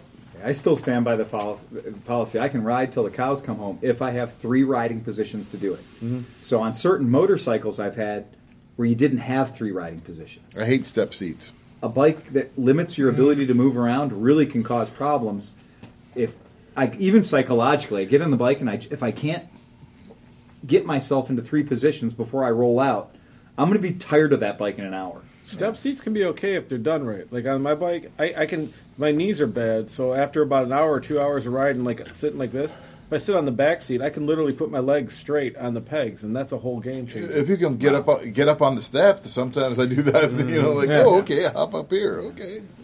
Yeah, it's a big thing like that level of calisthenics. Our friend Bex, she did that. She's ridden cross country and the whole thing, and she was saying that her and Henry were doing yoga. So they had developed on-bike yoga. Oh, sure. So how cool is that you're figuring out stretches and things that you can do and still propel the bike down the road at 80 miles an hour so that you're kind of not just locking into one muscle position, that you're kind of moving around and still maintaining control of the vehicle. Yeah. Because when I'm driving in the truck a long time, that last trip I did was 36 hours of me behind the wheel. But I wasn't sitting in one place for 36 hours. I was putting my hand up on the roof and stretching my back out and, putting my feet on the dashboard and all kinds of crazy crap. Cranking one off. Well, you can actually, there is Nebraska. I hurt myself. You can actually have serious health issues. I killed a whole muscle in my leg on one of the Lake Erie Loops because I stayed in a tuck the whole way. My legs all... You locked up for 11 hours. I locked up for 11 hours. Yeah. Well, guess what? The next day, I couldn't lift my foot up. Yeah. Ridiculous. No amount of thinking, no amount of anything. It was done. Yeah. Nerves were dead. Couldn't shift. It took me probably a good 6 months before I could actually... And I can tell the difference in my legs. It had to regrow muscles to be able to lift my foot up. Right. Yeah. So that kind of, it's not deep vein thrombosis. We're not talking about anything like that. We're just talking about that sort of being in a locked position for that long. It was really bad. And it probably cut blood off to a big portion of your muscle tissue. I'm an idiot. I never went to a doctor or tried to do anything about it. I was just But it was seriously, I couldn't shift a motorcycle. No, you were fucked. I had to heel shift a motorcycle. I saw this guy twice on 90 going out to New York. He was on a venture, a venture. Yeah. He was sitting up, leaned up against the back. He was with his feet on the handlebars. Both feet were on the handlebars. He was leaning back like this. I don't know if this was cruise control or he had a throttle lock, but he was actually sitting in the passenger seat, leaned back, and his feet were up on the handlebars. Yeah. I saw him going there. I saw him coming back. And the first time I thought he was just like just being a whatever. But it's like the Flying Dutchman. Yeah. I've seen the YouTube video, and I could very easily, any one of us, if you really wanted to try that stunt, you probably could. I'm going to say it's 60 miles an hour. Those two gyroscopes are not going to. What's that? But I'm saying he was doing it for a half hour. Sure. Well, those two gyroscopes. The only thing that you're doing is fucking their game up. And you're great for until a fucking deer goes up. Exactly. Or until a car changes lanes. Yeah, because I assure you, if that road's not crowned and you get off the bike and it's going 60 miles an hour, it's going to keep going 60 miles forever. As long as there's nothing to impede it. I mean, we've all seen the videos where a dude chases a bike down for the better part of 5 or 6 miles. And the bike's just happily cruising along. It doesn't take 60. You ever see the stunt runners when they drop their bike at 5 and the thing's fucking gone? It's just gone. Yeah. And you're like, well, call me when you get wherever you're going, buddy. I sure did like you, buddy, but you can call me whenever you get where you're going. It's that kind of a thing is as far as a rider goes to me, that idea of what the physicality is of riding a bike and that being part of the bike and riding around, that's pretty fucking cool. Can I tell my stupid carburetor story now? Yeah, go right ahead. Yeah, please. It's not motorcycle related. Yeah. This has obviously been the week of snow machines for me. Yes, it has. And I won't get into the whole fucking snowmobile debacle. You guys already know what's going on with that. This was 2 Makunis. What's that? So that's a triple, right? It's a triple. Yeah. It's a triple. It's a triple. Yeah. No, but this was, I thought, snowblower. Is that a road tax motor in there? I'm not talking about the snowblower. Or snowmobile. Snow, whatever the fuck it is. You would triple on your snowblower? Maybe that's the problem. Mm-hmm. I didn't blow my snowmobile. But snowblower, probably you shouldn't even really call it a carburetor. It's basically just a main, there's no pilot circuit or anything like it. It's just a main jet. Yep. It runs at the same speed all the time. Mm-hmm. I fired it up earlier. Somebody gave it to me. I put gas in it. It ran great. And then first snow comes along, I fire it up. It doesn't run. It doesn't run great. It doesn't run great. It only runs well in warm weather. So I thought I immediately thought it was choke. It seemed like the choke was on, and then like it was flooding out. I knew it was flooding out. Yeah. And I'm like, something's fucked up with. And I thought I had a float issue. Mm-hmm.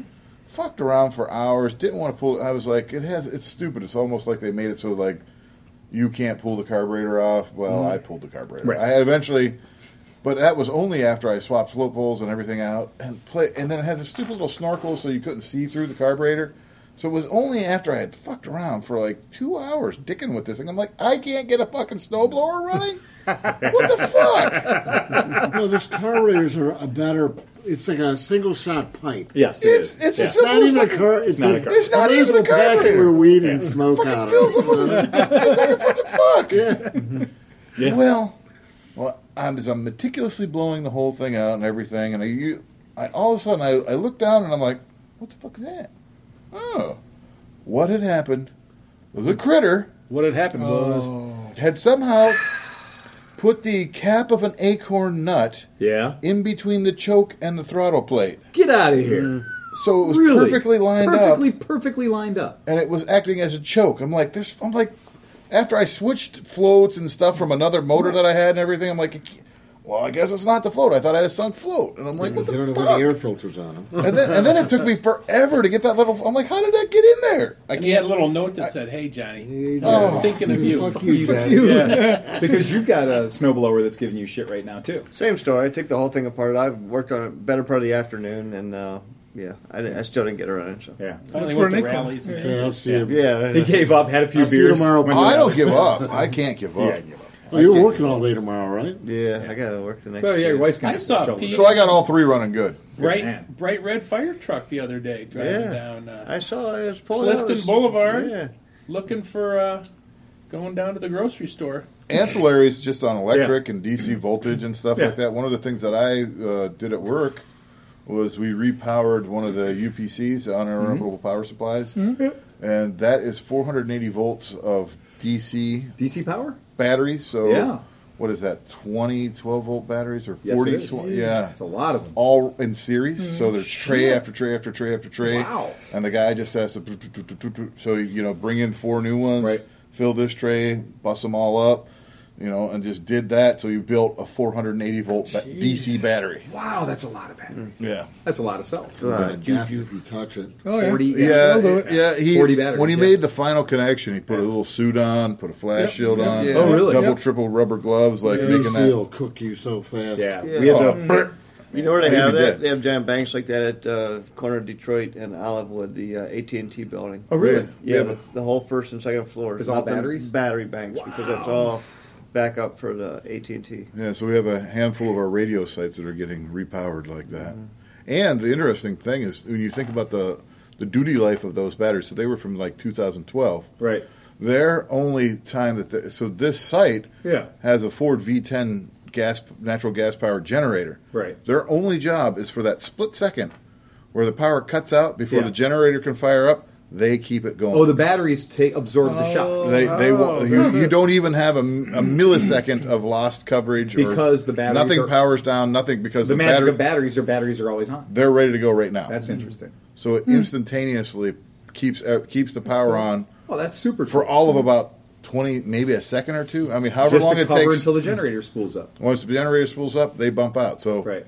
They're like, they're from 2012, but they've had 15 minutes of runtime in their entire life. In their entire life. Wow. Because is there some kind of circuit that kicks them on, or are they always part of that circuit? They're there with a mega charger, and when they first cut the sound that charger made, it's got to be. When he first, it was like a. That's pretty cool. When it was because they're all fairly well topped up, but they still had that charger cycles itself on once a week or something, just to kind of knock this all electricity and to make sure that it's going to run when it needs. Electricity is like an alien thing. We were filming in Kansas City, these linemen, and they were replacing a 390,000 volt transmission line, and it was like a cross member. So I'm sitting there, and we're going to film these guys because it's one of the job things they do. So I'm sitting there on the ground. There's all these trucks parked everywhere. They're way up high, about 60 feet up, replacing this thing. Yeah. They had 2 bucket trucks pull the lines up, and when it was coming up to pull the line up, it was like because it was trying to take the path. Yeah. But so I'm sitting there with this camera, and I'm filming, I'm doing all this, and the guy comes up to me, and we're pretty good about being on job sites, but the dude comes up, he's like, hey, I'm like, yeah, he goes, don't, I know you're about 2 feet away from that truck. Don't lean on it. I was like, why? He goes, you'd evaporate. Yeah. I'm like, huh? And it's all the trucks were part of the, they were grounded to the whole thing and stuff like that. But they didn't bother to tell me that until I was already, 2 feet until you were leaning on the truck. About that, the medical thing.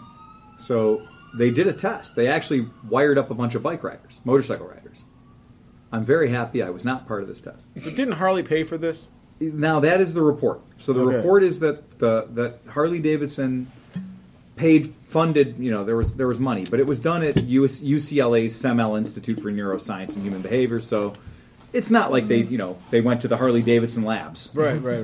Here at Muppet Labs, we've gone to great lengths to make sure our science is accurate. Right? Yeah. Pigs in space. Right. Okay. So here's interesting stuff. They recorded participants' brain activity before, during, and after motorcycle riding. Before, there was none. They also did it while they were driving a car, and they did it while they were resting. They also compared it to people who are meditation people. The next word you're going to say is endorphins. I did not. I don't even think I have to. Okay. So here's what they got. This whole idea is you're using parts of the brain and you're kind of exploring parts of the brain that they find only being used by people who are doing like the guided meditation or the that meditation. So all your spiritual hippie friends and shit who are talking about getting into meditation, you'd be like, I'm way fuck ahead of you. I got a Kawasaki. So right, I've been meditating for years. Here's the deal: riding a motorcycle decreased the hormonal biomarkers of stress by 28%. Damn. Despite all the other horse shit up front, if you can reduce the effects of stress by 28%, that's huge.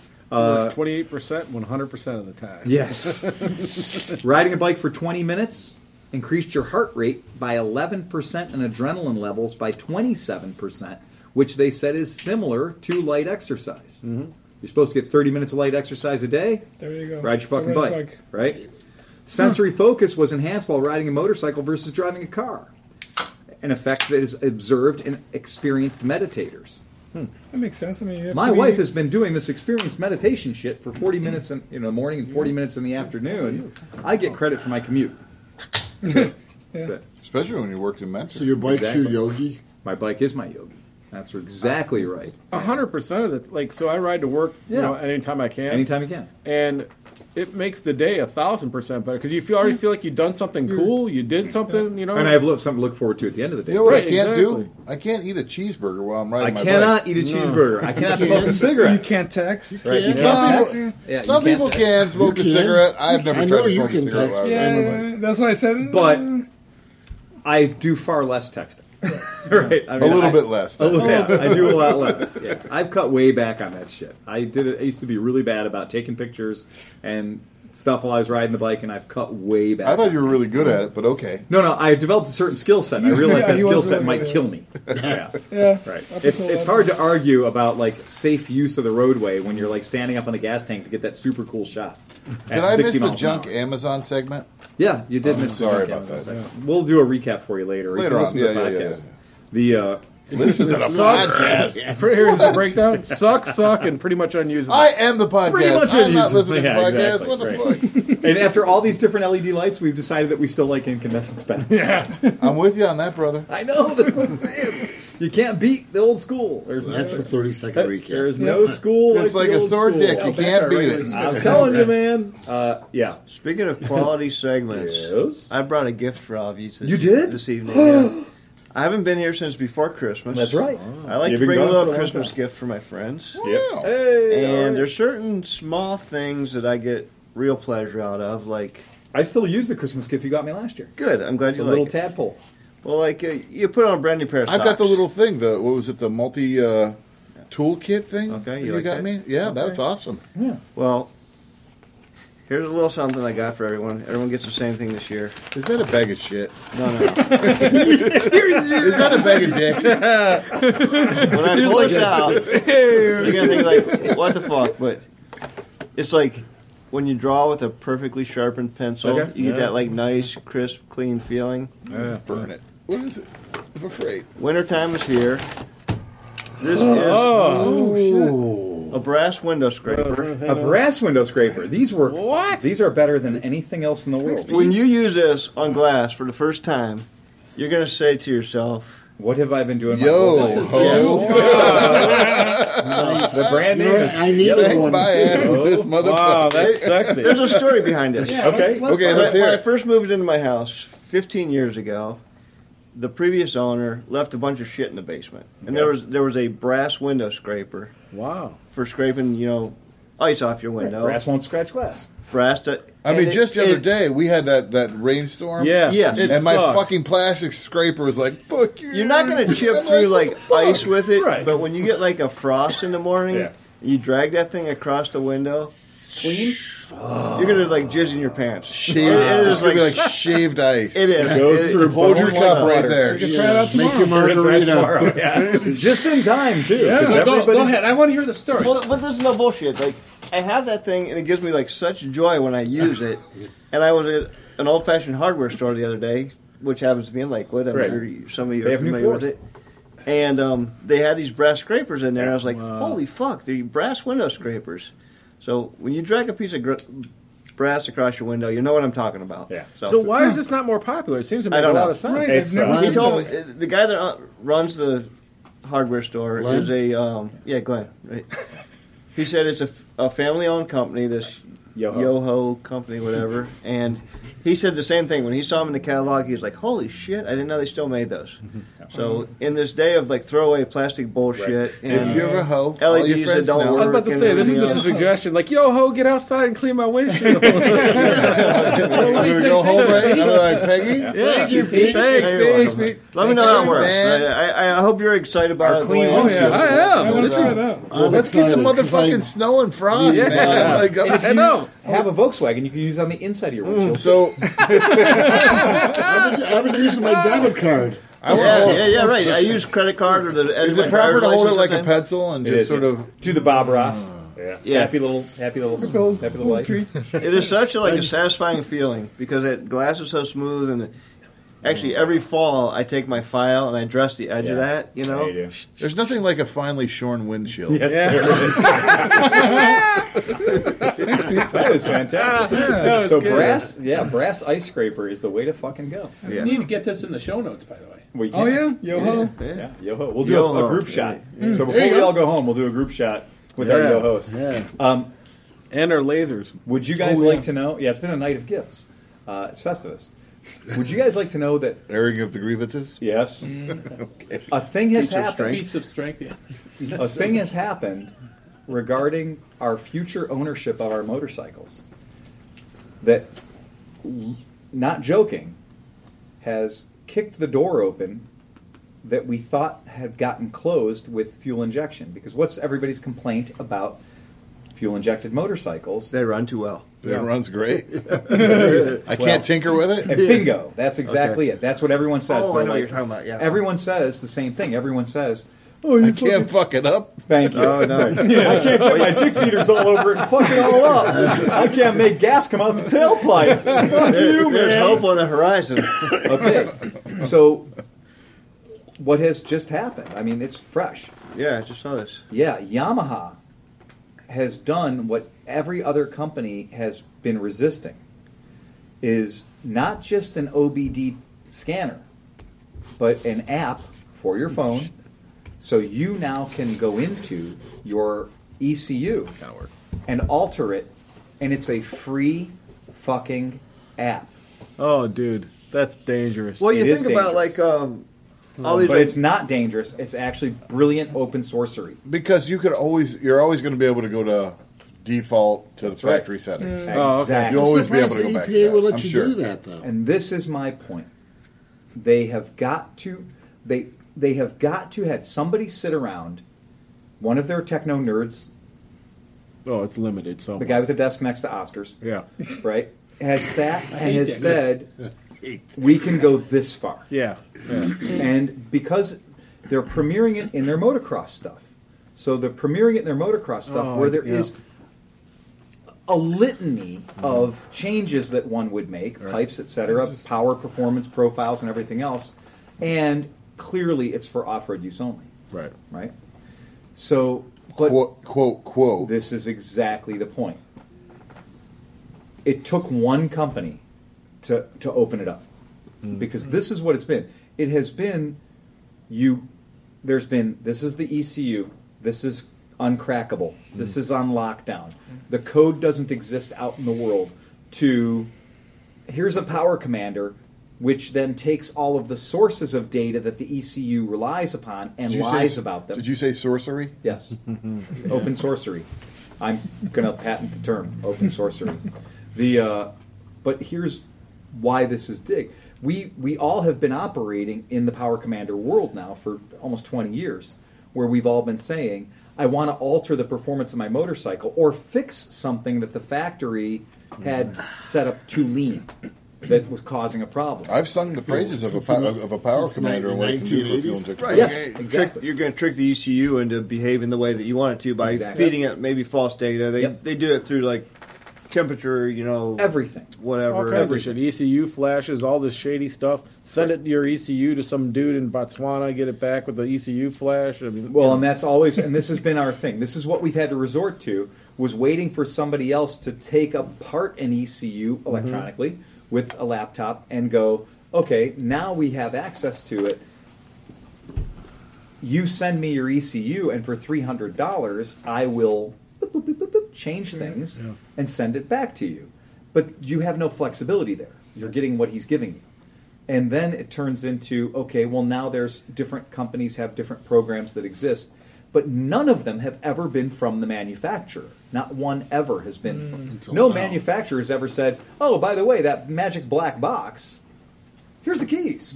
Yeah. We might have not exactly got it right the first time. So, and even if you found a key to the black box. How many wires go to the fuel pump? Right.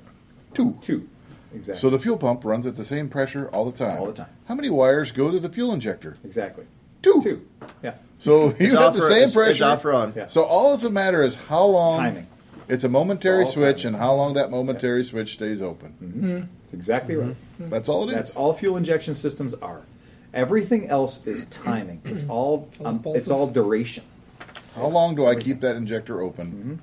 The manufacturer said for years, we're not going to let you control those switches. We're going to control them. Yeah. Right. Okay, so you're going to bring up the exception which proves it. Well, no. Yeah. I mean, you're right. You're right. But I mean, in cars, they have variable common rail pressure. And absolutely, you're right.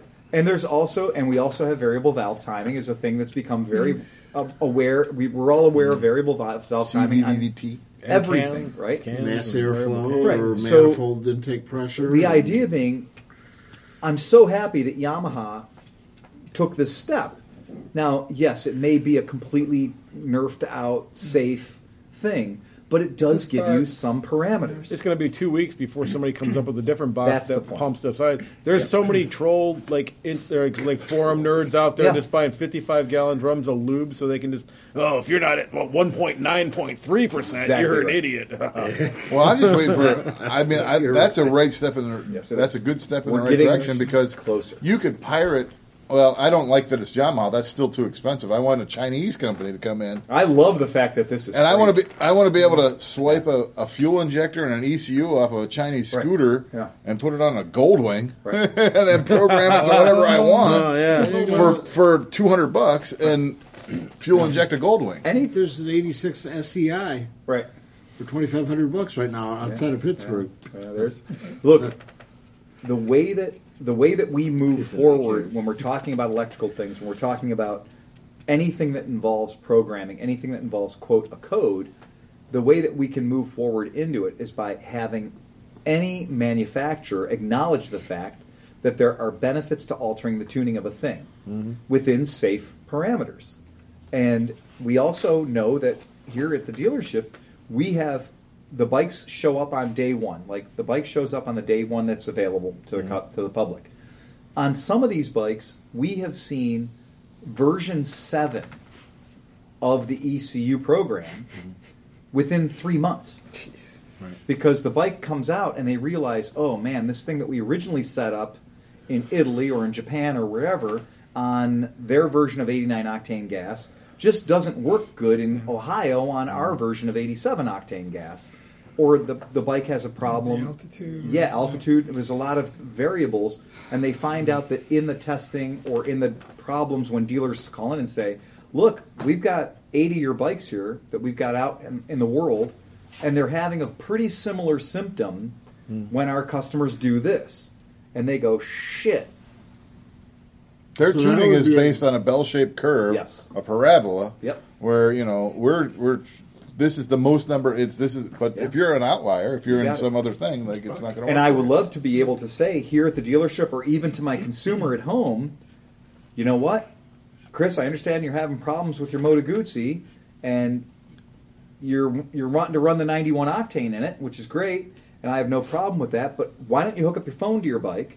Let's see what data you're getting. Let's give you that same kind of access that we might have here with our, our pad system, our navigator system. What are your numbers? What are you getting? What are your temperatures? Okay, let's push this up a little bit. Let's change that. Yeah, that's the sniffer. They're going to be able to take humidity and your air temperature. Right. People are going to make it so you don't have to do anything. It'll be an automatic sniffer. Right. Change this. Why don't you? Yeah. You go check the weather. Right. What's the barometric pressure? What's the ambient temperature? Yeah. So what's everything going in? That the guys at the drag strip are doing right now. When you watch these guys at the drag strip, nobody's fucking with their engines. No. They have laptops out. They're like, okay, what's it going to be in? When's our next run? 2 hours? Right. All right, the pressure's going to be this, blah, blah, whatever. And your bike, if you own a modern motorcycle, that's already happening. That's happening. You have those sensors. I can tell you where they are. Engine temperature, ambient temperature, all that. Yeah, air pressure. All of this is all being calculated already by that little weather station that you're riding around on. The fact that you don't have something on the dashboard that tells you what the ambient temperature is pisses me off to no end. Anytime I ride a fuel-injected motorcycle and it doesn't tell me what the ambient air temperature is on the dashboard, I get pissed because I'm like, the bike knows. How come I can't know? The bike knows the fuel rate. So why don't they put the fuel rate on there? They could. They tell you how economically you're riding. Zero does. Yeah. They put the kilowatt hours the KW per any hour. lawyer well, that's a good point too. Do you want to tune for performance, or do you want to tune for economy? You could have 3-4 settings. Well, and it might be the manufacturers out too that they're giving you these controls now that they have to give you the bike that meets EPA standards, that meets for fuel economy, for emissions, everything else. Now you can go in there and you can say, I got this bike that meets all these EPA standards, but I can fuck with it. I can optimally tune it for performance and EPA be damned. But I can make that decision, but the manufacturer can't make that decision. Right, but it might come down to, like what John was saying, a dumbed-down version of 3 or 4 options, base boost or whatever you want to call it. It's just like, it's a loudness button. Do this one, little reverb. Okay, and you're done. And not even levels, but at least just a specific 3 or 4 common they'll spread out your bell curve, and you hit those rough spots, and just pick the one that it'll come with a wizard. Do you like to go fast or slow? That programmable rideability, because everybody's going to have their different opinion of what the ride is going to be. Yeah. Mm-hmm. So I've got plenty of motorcycles out here that have a button on the dashboard that are touring, sport, or eco. Yep. Right? Perfect. Exactly. Right. There are gasoline-powered motorcycles in my shop right now that you can press that button and make those 3 changes. I mean, I'm sure there's a tune that would make the engine run as smooth as possible. Why can't... Well, so cheers to Yamaha. Yeah. Good job, Yamaha, for being the first to bring it out so that it's a free app for their owners of their bikes. And it's not a dumb app. It's not a dumb marketing idea either. Because as a person that may be considering purchasing a bike, do I want the bike that I have to go through a fucking hairy ordeal to try and tweak and modify and alter? Or do I want the bike that literally gives me an app? I've always been a big fan of Honda. But I tell you what, Yamaha. Oh, Yamaha's getting a lot of my attention lately. So I will admit I'm digging on the Yamahas a lot more lately. They're doing some pretty cool. I can't hate on Yamaha. No, you got your Super T. It's a good world. But you know what? Maybe Kawasaki killed the KLR so they could focus on doing something cool. Well, that's the thing. There's something going to come out. They're not going to leave that segment unattended, for fuck's sake. I mean, every day I do anything, I get a Kawasaki KLR fanboy in here. I mean, this is like I got the deer on the table with the guts out. I'm going to get the hunters in here talking about it. So everybody who comes in here and sees a KLR with its bodywork off, they're going to get their dick beaters all over it and figure out, what are you doing? Did you put the bolt through the subframe? What do you got?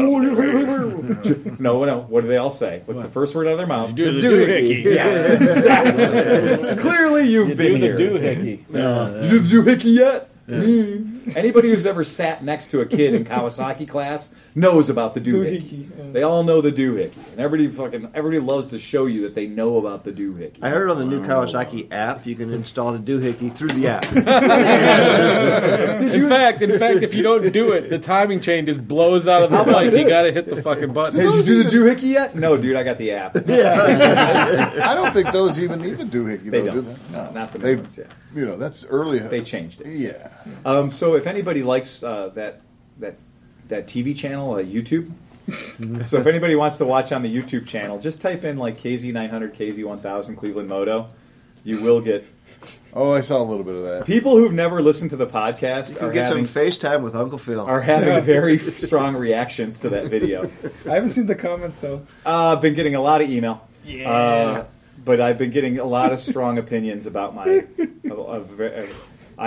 I'm waiting for the Yelp reviews to start coming in. I'm waiting for somebody to give me a Yelp review on my YouTube videos. What was the tire that you said? I gotta. We'll make them watch the video. Yeah, all right. Yeah. We'll make them watch the video because I can just imagine the comments from that. It's been good. Yeah. And then in one of the ultimate senses of irony, our shop opens at the crack of 11, and so I get into the shop today at about 10:45 or whatever. And I thought it was strange because the lights were on at 10:45. The van hadn't been moved from its defensive position yet. So the van was still in a defensive posture. Yet there was a customer's car in the parking lot with the motor running and somebody sitting in it. And I saw the lights were on. And I came in and I found a dude telling Renee about he was going to come in March and buy the KZ900. Oh, yeah. Yeah, he's going to come in March. In March. And buy the KZ900. You're going to hear the whole The government shutdown's got holding up my check. So, Hey, I got to put it on a layaway. But no, he did assure us that he was coming in March to buy the KZ900. At which point, I was like, the blue one or the green one? The blue one. Okay. The blue one's a KZ900. The green one's KZ1000. So that means you're going to have to listen to 3 months of shit from him coming back over and over again. This is not his first time being in the shop. Oh, fuck. Okay. He came in 3 months ago to tell me how he was going to buy the bike in a month. But, so, anywho, yeah, I was just like, wow, so soon. I was like, it's going to be a hell of a Friday, isn't it? And usually we get the crazy people on Thursday here at the shop. Friday is usually legit stuff. So we had legit people yesterday that bought bikes and did commerce. So it turns out the clock's just off a little bit right now. So the winter differential. But rather than telling him to just chase him out of the shop with a machete or something, I just said well, the problem with KZs is we've had a number of people come in and give me the impression that they were going to buy these bikes. However, they're operating in a fantasy world of their childhood dream of owning a KZ, and they see one in front of them, and now they feel like they have to convince me that they have the means to make a $4,000 purchase. It's like the dog chasing the fire truck. When the fire truck stops, the dog doesn't know what to do. The dog can't drive it. Just walks away. So I'm sure there's some listeners out there. It's like guys that goes to a prostitute because he wants the girlfriend experience. Right. He wants to get the remote control knocked out of his hand. Yeah. So I'm sure there's some listeners out there that have the same, because now I'm inquisitive because you mentioned this. False pregnancy. So if you go back to Scooter Guy 4 months ago, where you talked quite a bit about him, the guy that had you underneath to show the drain plugs of the scooter and you put the deposit and everything. I took pictures of him lying on my floor. Yeah, did he? Is it still a done deal? Did he ever? Because we kind of left in limbo. Oh, I'm sorry. That's a good comeback. That's a really good callback. Yeah. So yes, Scooter Guy, who literally was laying on my floor, did buy the Vespa GTS, the tan one that I couldn't sell for love or money, couldn't get rid of, the oldest Vespa on my floor. He bought it, and then he proceeded to watch every single robot video. Every single motorsport video. Oh. And then, because he sounds like Boris Karloff, he comes in, he's I want to have the modulator for the turn signals, so the turn signals will shut off automatically. And so it turns out, what he's done is he has chosen too many accessories. He has, in fact, cracked the code of things that are sold for the GTS 300. Wow. He has purchased too many of them and taken advantage of our very liberal, nearly free installation. Oh. But the point is, we're crossing the streams. Right. Is the nicest way to put it. His next accessory is going to have to be a new stator. Well, no, the real problem is he's done an LED running light upgrade. So he's turned his turn signals into running lamps. Okay. And then added turn signals to those. There's been a lot of this, the replacement of incandescents with LEDs and the addition of running lamps and the addition of flashing tail lights. Are those like Buddies where they have the built-in lights but you still have to have the stock lights? Now this is the 300, so they have the down-low ones, but then you add a bulb to it, etc., and you go LED with it. However, all of these things, when you add to them the device that automatically cancels the turn signals... doesn't work anymore. Stops everything from working. Oh, wow. Because you've added one too many links to the chain. And is that a CAN bus system then? Well, that's an excellent thing that you bring up. So that's the problem is when you're working with modern electrical systems, especially... There's no blinker relay. It's built into the ECU. Yes. So because the blinker relay is built into the ECU... Hard. Yes, it's a very difficult lesson to learn. Try it with an X9. Yeah. Where is tear the whole bike apart. Right. Where is the fucking... We can't find a blinker relay. There's no relay. It's in the fucking thing. Yeah. Why won't the left turn signal blink? Right. Yeah. The left front turn signal won't blink. The left rear one will blink. The left front one won't blink. So what do you do? Replace the fucking speedometer. The ECU. Oh, the speedometer cluster. Yeah. That one we had to replace the speedometer. 4 pounds of air to the rear tire. Right. Even though the ECU, and yes, you're right, even though the flash unit is contained in the goddamn ECU, the speedometer is what has the resistors in it for the turn signal flash. For the flash. So that That's your load for the flasher. So wait, did they tell you this anywhere in any service manual? No. There's no trouble. I took an X9 completely apart. He had that thing completely apart because we were like, okay, we did find out that the ECU, the flash component, we did the wiring diagram, and you looked in the wire diagram, you're like, okay, well, the flasher is clearly built into the ECU. Yeah. And, the wiring diagram on an X9 looks like, the London Underground map. Right. I'm not saying I wasn't an idiot. I'm just like, I need to find out what the fuck's wrong with this. Who would have thunk it, right? Yeah, right. And we're like, okay, so we're talking to Piaggio. We're like, so you're saying that we need to replace the ECU because the turn signal doesn't flash? Right. And they're like, yep. Jeez. Because they're just where we are. They're like one blonde one ahead of where we are. Right? Talking to like Kimco or the helpline. Yeah. Okay, well, let me bring you up to speed. Okay, you don't really. You're not going to be able to help. You're not where I'm at. I know way more than you do. You're not even where I'm at. But like the connection of what you just said is the equivalent of like your upstairs toilet won't flush. And you have to turn on the light in the garage. Exactly. Literally. And this whole thing was all about if we would have spent the $1,000 to get a new ECU. Mm-hmm. It still wouldn't have fixed the problem. No. And we would have had to reprogram the keys. Oh, jeez. Yeah. So that's like not even like the toilet in the bathroom. So how did you guys figure out? How did you figure out the speedometer? That had to be a shot in the dark. Well, we looked at the wiring diagram. And we said the only other place. Well, no, you start following after you have all the bodywork torn off the bike, and you start following the wire back, and it goes into the back of the speedometer, and you're like, wait a second. It's a fucking turn. How is a turn signal hooked to the back of the speedometer? Right. And by the way, not just a wire, but all of the wires for the turn signal went into the back of the speedometer. It was like a 24-pin connector or something. That went into the back of the speedometer. Oh, wait. Digitech. Oh, Digitech. We got that. Oh, thank you very much. Yeah, that's where electrons go to die. Oh, geez. Yeah. Right. It's turn signals check in, but they don't check out. They don't check out. Yeah. Yeah. And it's only because the customer complains, like, that front left turn signal that you replaced, it's out again. Yeah. Because we did replace the bulb, and it did work. Oh, wow. For a while. Yeah. So that's a So that resistor was sort of burned out. The load was enough to work. Right. The resistor was okay when the bulb was brand new fresh. It was not okay. It was only offering a little resistance. It was futile. I'm very confused. Oh, my God. The other thing I got to work on today was the SWAT APC, their armored personnel carrier. Is it tracked or wheeled? Wheeled. Okay. Big wheels. All right. Yeah. It's fun. Got to crawl inside there. Is it some leftover piece of military equipment, or do you think it was special built? No, it's military. It was 27 years old or something. Yeah, because they got rid of. So that was what our. But they've adapted it. They put like a bumper on it, and they put an arm that flops out. So it has Sir Lancelot. With a big fly swatter. So it can. The front of it says "Have a nice day" and a metal plate. It can poke through your front door if it needs to, and then lights, sirens, loudspeakers. Come out with your hands up, or we're coming fucking in. Question.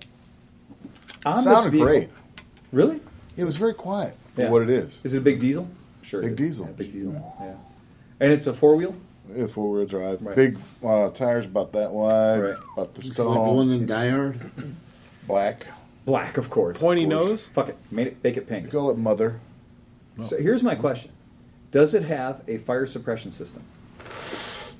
I didn't get the. Because a lot of military vehicles from that era do. I recall seeing a red tank. Excellent. That looked like a fire extinguisher, but I don't know if that's an actual suppression system. For all of my friends out there who may be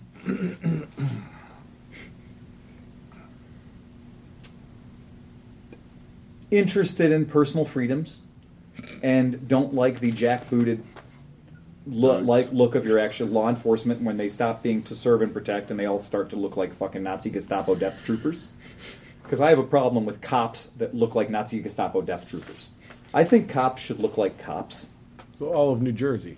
What I'm saying is I like cops that look like cops. I don't think a cop should be wearing BDUs. Because your job is not, you're not a soldier. You're there to help me. Right? I have a problem with cops. Now, it's okay if you have a SWAT team. That's great. That's a different you have a SWAT team. But what happens is a lot of police departments now, the dude who's out there on patrol writing some traffic tickets or whatever is wearing the full cargo pant BDUs and has got his trousers bloused, and he's looking extraordinarily tactical. The gear queers that I saw when I went to get my RV, salvage title inspection and everything, and they're back there, and he's got his rig and he's got his gun strapped to his thigh, and he pulls out his vest and his carrier, and he's got this. Instead of saying police, it's got biohazard on the back. Right. And he's like showing his buddy, and they're just fucking jerking what's he doing off. For a living? He's inspecting. I'm like, really, you fucking judge? He's inspecting his RV to see if it can get a fucking title, right? Because it went from being a salvage vehicle to not. He's never going to interact with an armed hostile. Well, this one time there was a guy carrying a plutonium base. And they had to apprehend him. It was in Afghanistan, but he's bringing that home with him. Whatever. Yes, that guy got downgraded to inspecting. Right. So the guy who's inspecting VINs and looking at body work and making sure all your turn signal works is wearing full goddamn, like you said, gear queer and game on. But I have a problem with that. So if you ever do need to disable an armored vehicle, Gear Camaro, sorry, Gear Camaro, thank you. Right. Queer eye for the straight guy. That's been a month or 2 or 3 since that came out. Yeah. That was fun. Yeah. But here's what I'm telling you guys: if you ever need to disable a military or paramilitary vehicle, look for the fire suppression system. So most military vehicles in the United States within the past 35 years or so will have on the exterior of the vehicle, if not 1, 2, safety handles. They will be red. Well, because if your shit's on fire, you want to be able to put it out. Yeah. Fast. So if you're on the inside and your shit's on fire, there are optical sensors that will see the fire, discharge the halon, and put the fire out. If you're on the outside and your shit's on fire, there's a couple of handles placed on these vehicles where you can pull the handles and it will put out the fire in the crew area and maybe even in the motor area too. Here's one thing, a tip from your Unky Phil. That fire suppression system will shut that whole operation down in a hurry. Yeah. It takes the teeth right out of an armored vehicle. It turns it into more of a bunker than an armored vehicle. It'll also make the inside of that vehicle inhospitable because completely. It's halon. If you ever want to see what the people on the inside look like, pull those handles. Because they're going to leave everything that's near and dear to them inside as they try to get out. So a little tip from you guys, if you're ever being leaned on by the man in his 13-ton armored personnel carrier, take a quick visual scan of the exterior of the vehicle. They're usually about chest high. They're usually, military's got some rules. They're usually about chest high. And, they're usually in the middle of the vehicle on one of the 2 sides. But if you ever see 2 handles and you need to shut a vehicle down real quick, don't go for your RPG. Don't go for your Claymore Mine. Don't go for your whatever improvised musician. Don't need any of that. Just pull the handles. And if you trip while you're doing it, you can say it was a complete accident. Well, and again, I just looking at hold myself up. I just At the worst, you're guilty of pulling a handle. Right. The driver's seat was kind of sucky. It was there's no because you had to. It was like a bench seat that you had to crawl over to get into the driving position with no backrest. No backrest. Yeah. So you just have to sit there and freaking drive the thing. Yeah, did it have 3 sets of foot pegs though? It did not have 3 sets of foot pegs. But the door had the DeLorean hatch that it folded down. Yeah. So you crawled up this, and then it folded back up. Down. And there was a crew space back behind a little bit, but they weren't using that. There was a ladder and some shit back there. Didn't we have a bunch of those? But there was actually in the center of the hall, you could stand fully erect. And there was a turret with windows around it, so you could actually, you could stand up. Well, that's what I think the driver was expecting a guy to stand behind him fully erect. Yes, exactly. And then just hold it in place. I'm not driving that fucking thing. That's why there's no seat backrest. Yeah, right, exactly. There we go. There's no seat rest. There's no seat rest because you can stand fully erect right behind him. But the deal with that was, 4 batteries. Yeah. 2 or 24, series. You had a 12-volt system, a 24-volt system. Yeah, and they were all on different things, and what was happening was the radios were cutting out, and because they were only at 10.7, so turn signals went something wasn't getting charged right. Signals are going through the speedometer. It was built by the Italians. Yeah. Something wasn't happening right. Built by the French, went like hell in reverse. My boss wisely suggested that I pull the pin and send that to Beam, which is they deal with the heavies. And okay. Fire trucks and all the big stuff. Like, are the radios hooked up right? Yes. Get it out of here. I'm not getting the volt. You get me 12 volts to this line, and we'll be fine. We're done. Yeah. Yeah. Okay. Bring it back when down somebody... the line. I suspect one of the 4 batteries was bad, or the alternator or something. Nothing. The power didn't go up when you started the vehicle. Mm-hmm. That's a big deal. That's a bad sign. In any system. To that effect, other day I had a very strange situation with one of my Mitsubishi Pajeros. Do tell. The Mitsubishi Pajero, soon to be known as, sold. Nice. I'm trying to sell my Figaro, trying to sell my Honda Figaro. I end up selling the only one that I'm goddamn driving because it has 4-wheel drive. In the winter, dumbass. Yeah. And that's the one I sell. Okay, go figure. But anyway, gotta get that money. What's that? Did somebody see you on the road? No, I put it up on Facebook Marketplace. You know, nice. Yeah, somebody was hot these days. Somebody was like, right-hand drive, 4-wheel drive. You know, winter, yeah, exactly. Winning. So yeah, but local fellas buying it that we know, and it's going to a good home. But so yeah, I'm driving, and I get this warning light on the dashboard: automatic transmission temperature. And it's not real bright; it's just a very dim light, and everything else in the truck is working nominally. Okay. Keep driving. For the layperson, that means normally. Yeah, right. Yeah, it's just a fancier way to say it. So, like, kind of going down the road, and then all of a sudden, I noticed that this thing's got a button you can raise and lower the suspension, ride height adjustment. Yeah. The little ride height adjustment button is starting to do a little flicker doodle too, and I haven't touched the button. I'm just going down the road. So what I got is 2 separate electronic anomalies happening in the dashboard at the same time. Well, if you're driving a Tesla, that means you need $100,000 because you have to buy a new Tesla. But it turns out on a 26-year-old Mitsubishi... It's just salt water.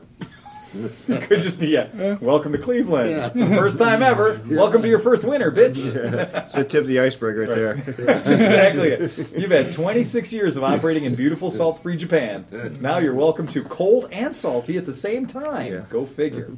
In case Fukushima wasn't enough for you. It's like this, and this. Like... You could handle the radiation, but now you're really getting fucked over. Yeah, right. So, I started noticing that, and then I pulled into my warehouse, had to turn the wipers on, and my wipers went...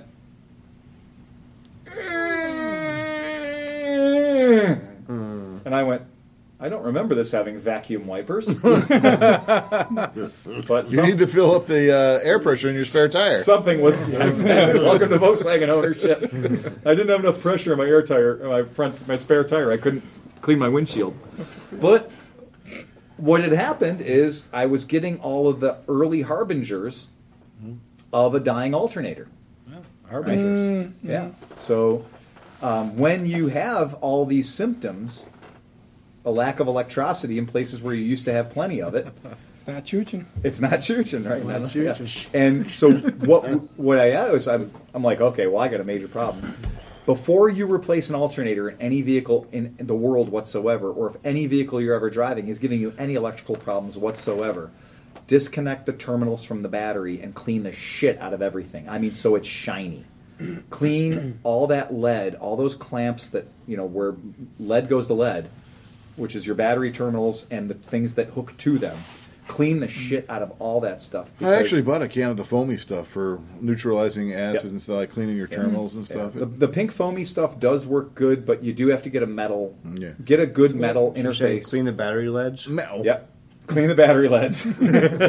Yeah, that's right. The leads? No, they're lead. Okay. But yeah. I was led to believe they were lead. Right. Or lead. I was led to believe the leads were lead. I was led to believe the leads were lead. Yeah, English. It's really easy. Okay. But yeah, wire brush everything. And what happened is when I took my multimeter to the terminals prior to doing anything, I was getting a dead stick. I was getting nothing. 0 volts. So I was getting absolutely nothing at the leads because of the oxidation. Which what? at the terminals. So I was getting nothing at all. Even though they looked clean, there was no corrosion, there was no like acid or white stuff, powdery stuff on them. They looked good, but even with the electrodes jammed in, I couldn't get a damn thing. So you were draining the battery, just I was pulling battery. I was just pulling. I was making nothing. Pulled everything apart and hooked the battery to a charger after I got those terminals done. Hooked it to a charger and then started cleaning all the connectors, and cleaned all the connectors off.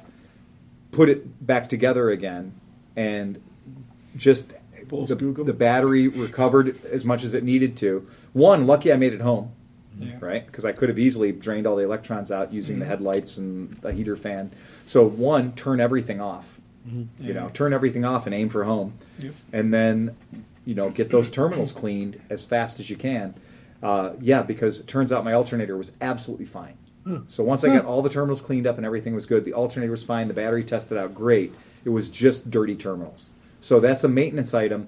Now, when I got the truck 2 years ago, I went through and I cleaned all those. So I cleaned the terminals. Put everything back on. The battery tested out good, so I didn't buy a new battery back then. Anti-corrosion on it or no? I did. I put a little dielectric on it, but not enough. Clearly not enough for our salty environment. ACF50, I would squirt the shit out of it. Load it up, man. Yeah. I have a tech tip. Yeah, fire away, Beth. So, say you have a blown fuse. Well, you can read the fuse. And the fuse, by reading it, will tell you one of two things. Whether or not it was a ground fault short, or whether it was an overload. If it was a ground fault short, tell me more. The fuse will explode and leave black marks. Right. So it'll be black, and there will just be a piece of it gone. It'll vaporize. Vaporize. If it's an overload, it will melt. Interesting. And you'll see balls of blown fuse. And that works for a glass fuse or an AGM. Pretty much. So because you can see them. You know if it was a slow blow. Right. Where it was like just too much current on there. And it just drooped and it melted. That was a slow blow. That makes sense. 100% sense. If it's a short out, it'll just go black. It'll just snap and it'll go black. That's really a good tip. That's a fantastic tip. Never thought about that before. I mean, how many times have you like... Guy I work with, he's been around for 30 years. He told me, you can read the fuse. You look at the fuse, and if it's black and it's burnt and it flashed... sense. It makes perfect sense. That means you had a ground fault and it just went... Yep. Wow. That's smart. The more you know. The more you know. And now you know.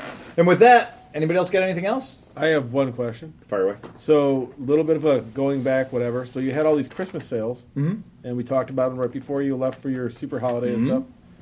Anything come back? What's that? Anything like any regret on any of the Christmas sales and people that bought presents for them? No, everybody's been pretty cool. Like we haven't anybody come like my husband. The chick who bought the Ducati Monster 750 for her husband. He called up here and he was just thrilled. Awesome. He came and he was just like, I can't believe she bought me the bike. And I mean, he's an architect. He could have bought a new one. Right.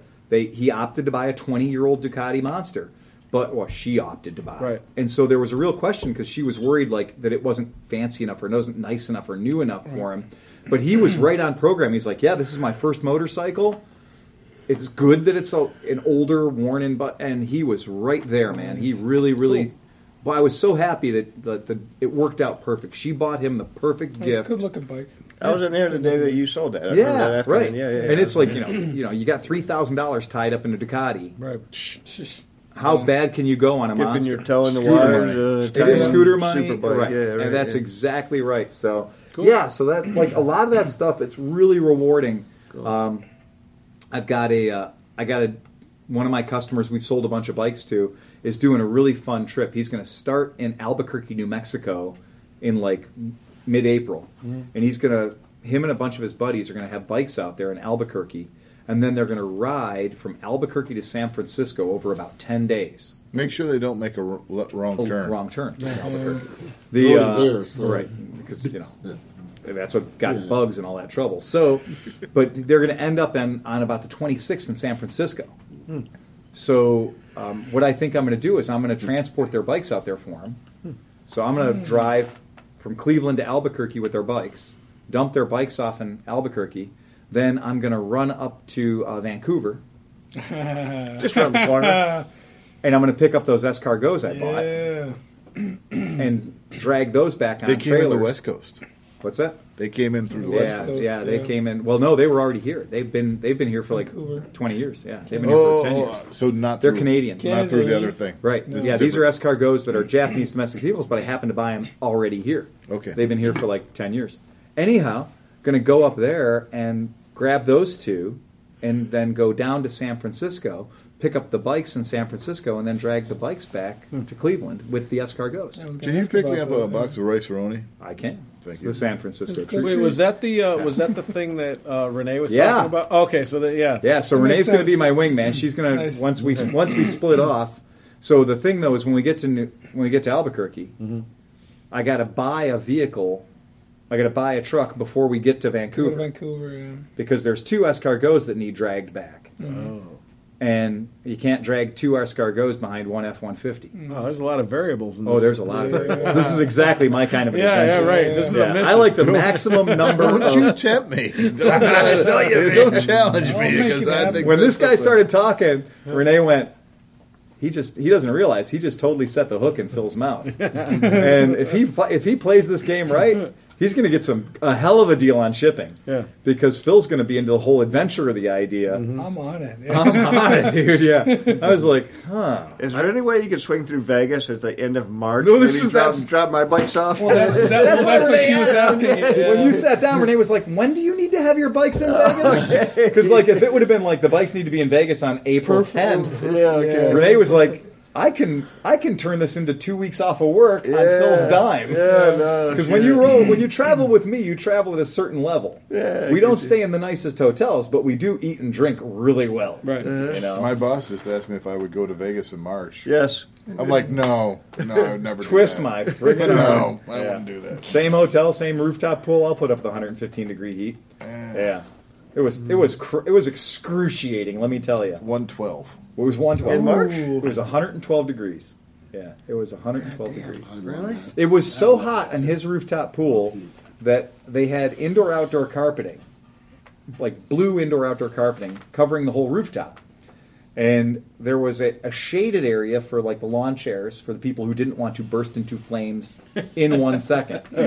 But when you walked on the indoor-outdoor carpeting with your bare feet, you couldn't. Like, it was like hotter than the fucking sun. You think the sand is hot? Oh my God, it was amazingly hot.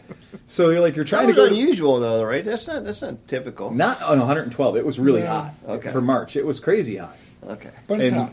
Yeah, we took full advantage of crashing John's work party. It was weird though, but you wouldn't sweat one drop. No, you just don't. Not even. It's not the drop. heat. It's the humidity. It's not the humidity. It's not the humidity either. Yeah.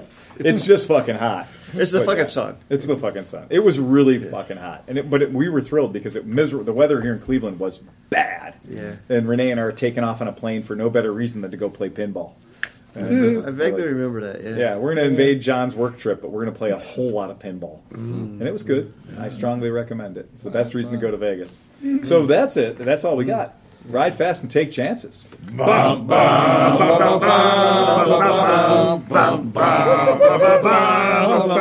can't press the fucking button. I don't have my glasses on.